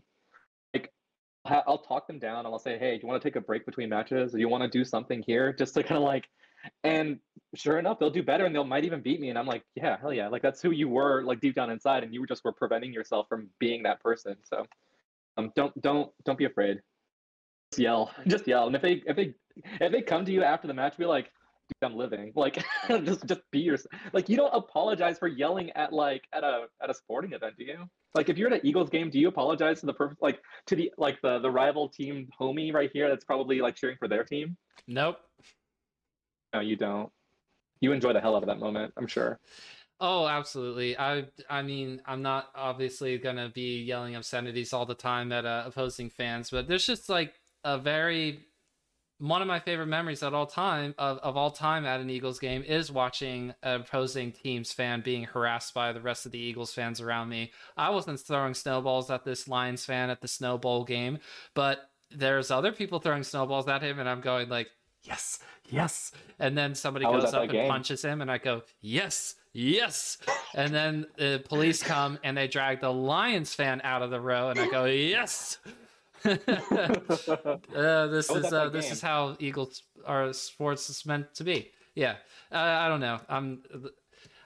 At the Titans game that I went to a couple of weeks ago, the Eagles were playing against the Titans. I wanted to yell at somebody for wearing a jersey number I never heard of before, and I said, must be a wide receiver since I don't know who that is, but I didn't. But I had it loaded. I couldn't quite do it. Instead, I ended up yelling at the Eagles offensive line for jumping false start a bunch of times, and I was like, you're at home, what are you jumping off sides for? Like that kind of thing. So it's fun. But everybody else is yelling at an Eagles game, so at a top 64 or pools at Big House, everybody's just like, okay, let's go. Okay, let's go. I mean, you were there. You saw how people were watching their homies play. play serious, sweaty sets. People did take Big House pretty seriously. It felt like. I think it was like during round. I had made it into like round 2 of pools for Genesis this year, or yeah, this year because Genesis 8 was this year. And I remember, so I was sitting down and I was playing this Falco. I forgot their tag, and behind him was his homie, my friend Jace, who's like a really kind of was a prominent. I don't know if he's active enough anymore. Jace, like a Captain Falcon from SoCal. And I remember Jace like being quiet like this, but like whenever the guy would just get a combo on me and kill me, and who'd be like, let's go. Like I could hear him. I could still I pay attention to everything around me when I'm playing. And then like at a certain point, I was just like, Jace, I would love for you to cheer on your friend. I didn't tell him this. This is what I was thinking. So like once that guy got a sick combo on me, I was cheering for the guy. I was like, yeah, man, fuck me up, dude. I'm shit. Like you're just, yeah, dude, mess me up. And then whenever I would kind of like retaliate with my own combo, I had to be my own like Eagles fan. So like I just started yelling for myself. And it really lessened the tension, not just for me, but for everyone around to get really invested in the match too. Like this is okay, people being serious and watching because there's a lot of respect happening. There's also like there's a case to be made just for just being your own Eagles fan and for yelling and trying to have fun at the same time, even if you are trying to get sweaty with playing Melee. Oh yeah, if you're not getting sweaty, I mean, what's the point? I was getting sweaty versus somebody who was, I mean, they told me as we were sitting down to play in losers, they're like, I'm not very good. And I said, hey, I'm not very good too. This is going to be awesome. And they were being truthful. I was being just only a little bit less truthful. They're playing as Luigi. They can't really wave dash that well. So that tells you the skill level that they must have just picked it up recently. And I was like, it's so cool that you're here. This is awesome.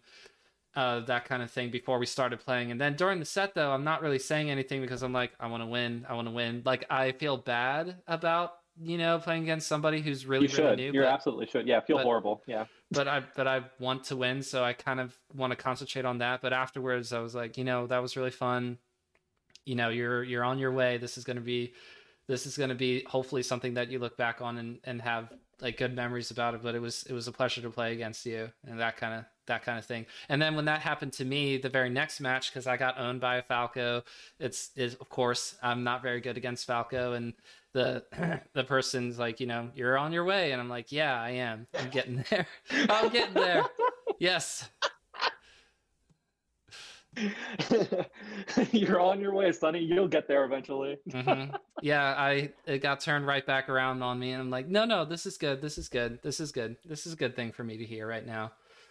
What I was not as excited by was the homies of this Falco player. The Falco player homies said to me afterwards, oh yeah, good games. And I'm like, no, they weren't. Don't tell me that. Only he gets to tell me that. But I didn't get actual upset. It's all good. I can't wait to play at Genesis 9. I'm thinking I'm going to be slightly better because of ranked, but we shall see. I'm having fun with ranked. Have you tried it at all yet? Yeah, I tried it for the first time last night, and I started noticing that I was getting like upset at certain moments, and I was like, okay, cool. Like how can I lean into this anger and this rage? And I played someone that I had recently beat, and one that allowed me to get ranked 10 in San Diego, and I was like hoping I would beat them again so I can shit talk them on Discord, but like they ended up pulling the set win, and I was like, okay, never mind.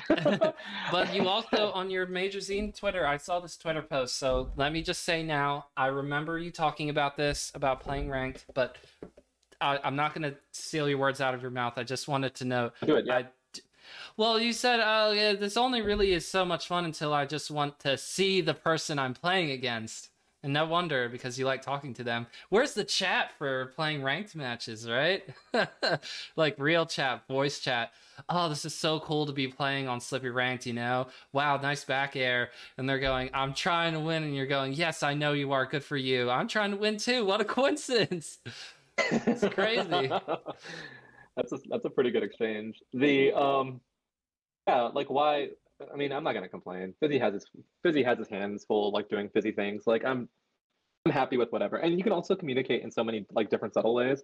Like 2 crouches in the middle after taking a stock. That says all you need to say about what you think about the other person. Like that's it's like, or yeah, there's we were cavemen before there was language, and we were able to communicate. We can communicate through rank. Like, I'm sure they will find a way. Yes, I'm now thinking of a caveman crouching twice after pushing another caveman out of the cave and just crouching twice. It's like, or like practicing tech skill, which is just them, like them trying to make fire. Like after they've just pushed the caveman out of the cave, they just make fire really quickly. Do that, then like stuff it, and then just like what? Yes. Well, obviously, even from that time, when you're whittling a stick with something sharp, like we've always wanted to get better. I love how Melee players, out of the majority of games, there are games where you have to do tech skill, you have to get better before you can continue to be able to beat the people that are also playing against you on the same screen. But something that's also really challenging for a new person is knowing my tech skill will literally take as long as a year to develop, where I might be able to play against somebody who also knows how to L cancel and do the basic things, and then do more advanced things like slide offs and SDIs. So how far do you have to go before you feel like you can play against somebody? And my answer to you for right now is I get to play against people of my skill level on ranked right now. I match up with them because we're all in the same category, right? I did not like playing unranked because I always felt that I would come across somebody who ran me over so hard that I couldn't even really concentrate on doing anything. I just kept doing everything wrong. Maybe win neutral one time and go, yeah, and then get comboed 0 to death. So being able to play against somebody, Falco, who does not move as fast as shouts out to Mary. Mary is a player in 717. He's so fast. And when I play against some of the Falcos yesterday on Slippy ranked, and I'm going, okay, they're not quite as fast, which it just gives me the little bit of time that I need to process what's happening and be able to try to do my own thing, which again is not super great, but neither of us are. We are able to do our own version of the meta, and playing against each other will make us better because we're learning things as we're going. It doesn't feel like studying for an SAT 30 minutes before. It really feels like you're given a longer ramp up process. It's the process that people have always asked for. Can I play against somebody in my skill level? And even if you didn't have if you didn't have good enough internet to like do things like Tired of 0-2 and stuff, I don't know what to tell you. But if you haven't tried things like Tired of 0-2 or Only Noobs or all these other, Silver Slippy League I think is another one of them, and there's a Scrub Summit that also gets run on the weekends, I believe. Those are all really great beginner tournaments, but Slippy Ranked gets you immediately matched up with people along your skill level, and that is so cool to me. Yeah, that is quite possibly the best framing, or I guess like the best kind of highlight or focus on like Slippy Rank that I've heard. Like I think a lot of people kind of joke about like how miserable they'll be in Slippy Rank because they're losing, or like they're really invested in the matches and all sorts of other stuff like that.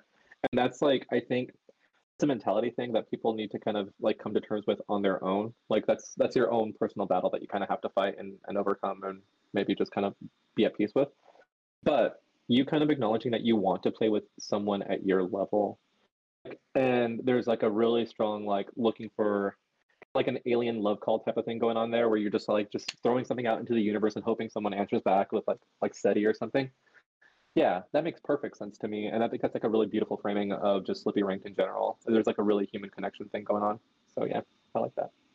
There is a way to find a little bit of that human element, like you were saying. Maybe not because you're sitting right next to them, but I'm glad that you're going to continue to be able to do creative projects afterwards that are not specifically Major Zine, because I think of you as the kind of person who has at least a little bit of a desire to create at all times. And so to completely I don't think you were the person that would shut yourself off, but I've known a couple of people who had artistic joy in expressing themselves through different things and then shutting it off, and it's really sad because it does affect them as a person. So I'm glad to hear that you're going to continue to do creative stuff afterwards. It's just going to look different. It won't be zine as the Major Zine as we know it now. It'll be something different. It'll be focused on other things and doing different stuff. You get it. And then you will also still be going to San Diego locals, and hopefully we'll be I'll also be able to see each other at Genesis 9, and I will also be hopefully be able to help out with the booth. But you're in charge of the booth. You're also part of the I don't want to call it a flyer, booklet, the thing that you're going to be giving to people to say, this is what you shall now do. Also, you should check out this vendor station. Say this code word. It's like a secret order off of a menu or something, and the path will be open to you. And go bravely, soldier. I don't know how to phrase it, but whatever you end up doing is going to be super cool. So please talk a little bit about what you can about Genesis 9 and what Major Zine is doing there, and then we'll wrap up. Okay, cool. So Genesis 9 Major Zine. Yeah, the super long plug we'll start with. It's going to be our last issue. We're doing issue 15. It's our 5th anniversary issue. We started with Genesis and we're going to end with Genesis. We have tons of people already kind of committed to contributing content to it. The list is like the biggest list of names that I've seen ever contribute to Major Zine, and we're going to easily break our record of most pages per zine. A lot of people that you might know of. I don't know if I'm ready to share those names quite yet. No worries. But yeah, so it'll be great. The booth itself, again, like I said before, we want to have activations. So please, if you're at Genesis 9, stop by the booth, hang out with us, say hi, donate to whatever charity we end up kind of moving forward with. That'd be great. And then also participate in whatever kind of fun activities we'll have throughout the entire weekend. Major, as an entity, is also helping out with a companion booklet. So if you're familiar with Combo Breaker and other kind of like FGC events, they offer kind of like, you know, a booklet of like the type of stuff that you would expect to see while at those events. We wanted to bring that to Genesis and Smash.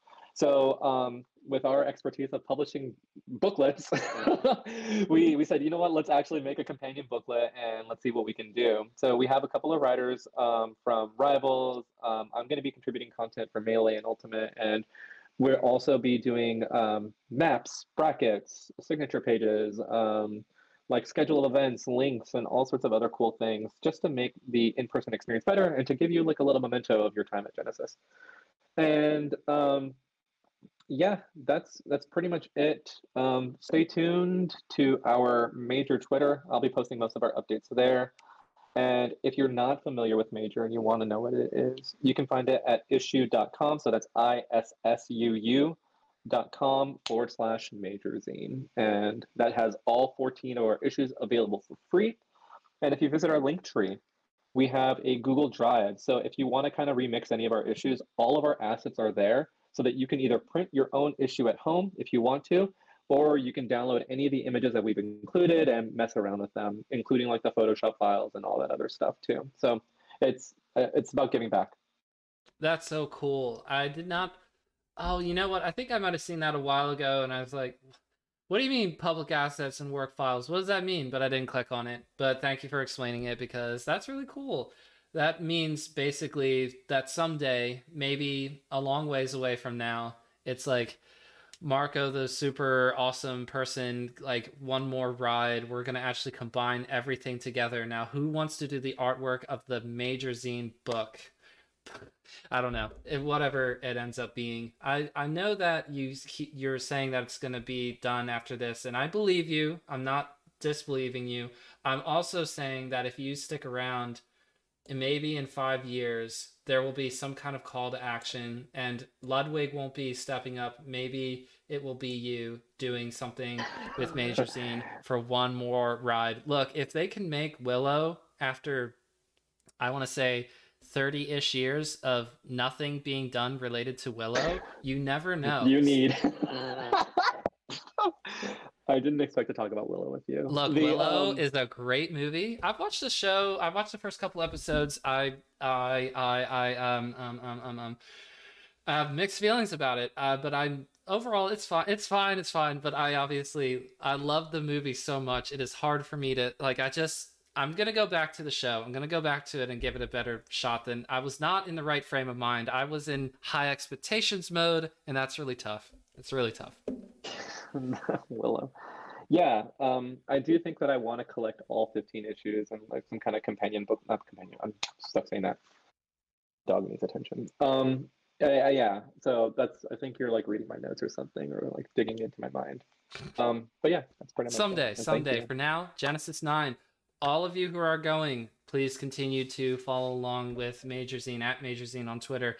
And I'll have the link tree in the description of this here pod, so please check that out. You get links to everything. Like Marco was saying, I almost said Oates. Like Marco was saying, I am very happy that you all stayed around this long to tune in. We'll see you next time. Marco, say goodbye to the people, but don't disappear because I need you for a thumbnail. But by all means, please say goodbye to the people before the outro plays. Bye, people. See you next time.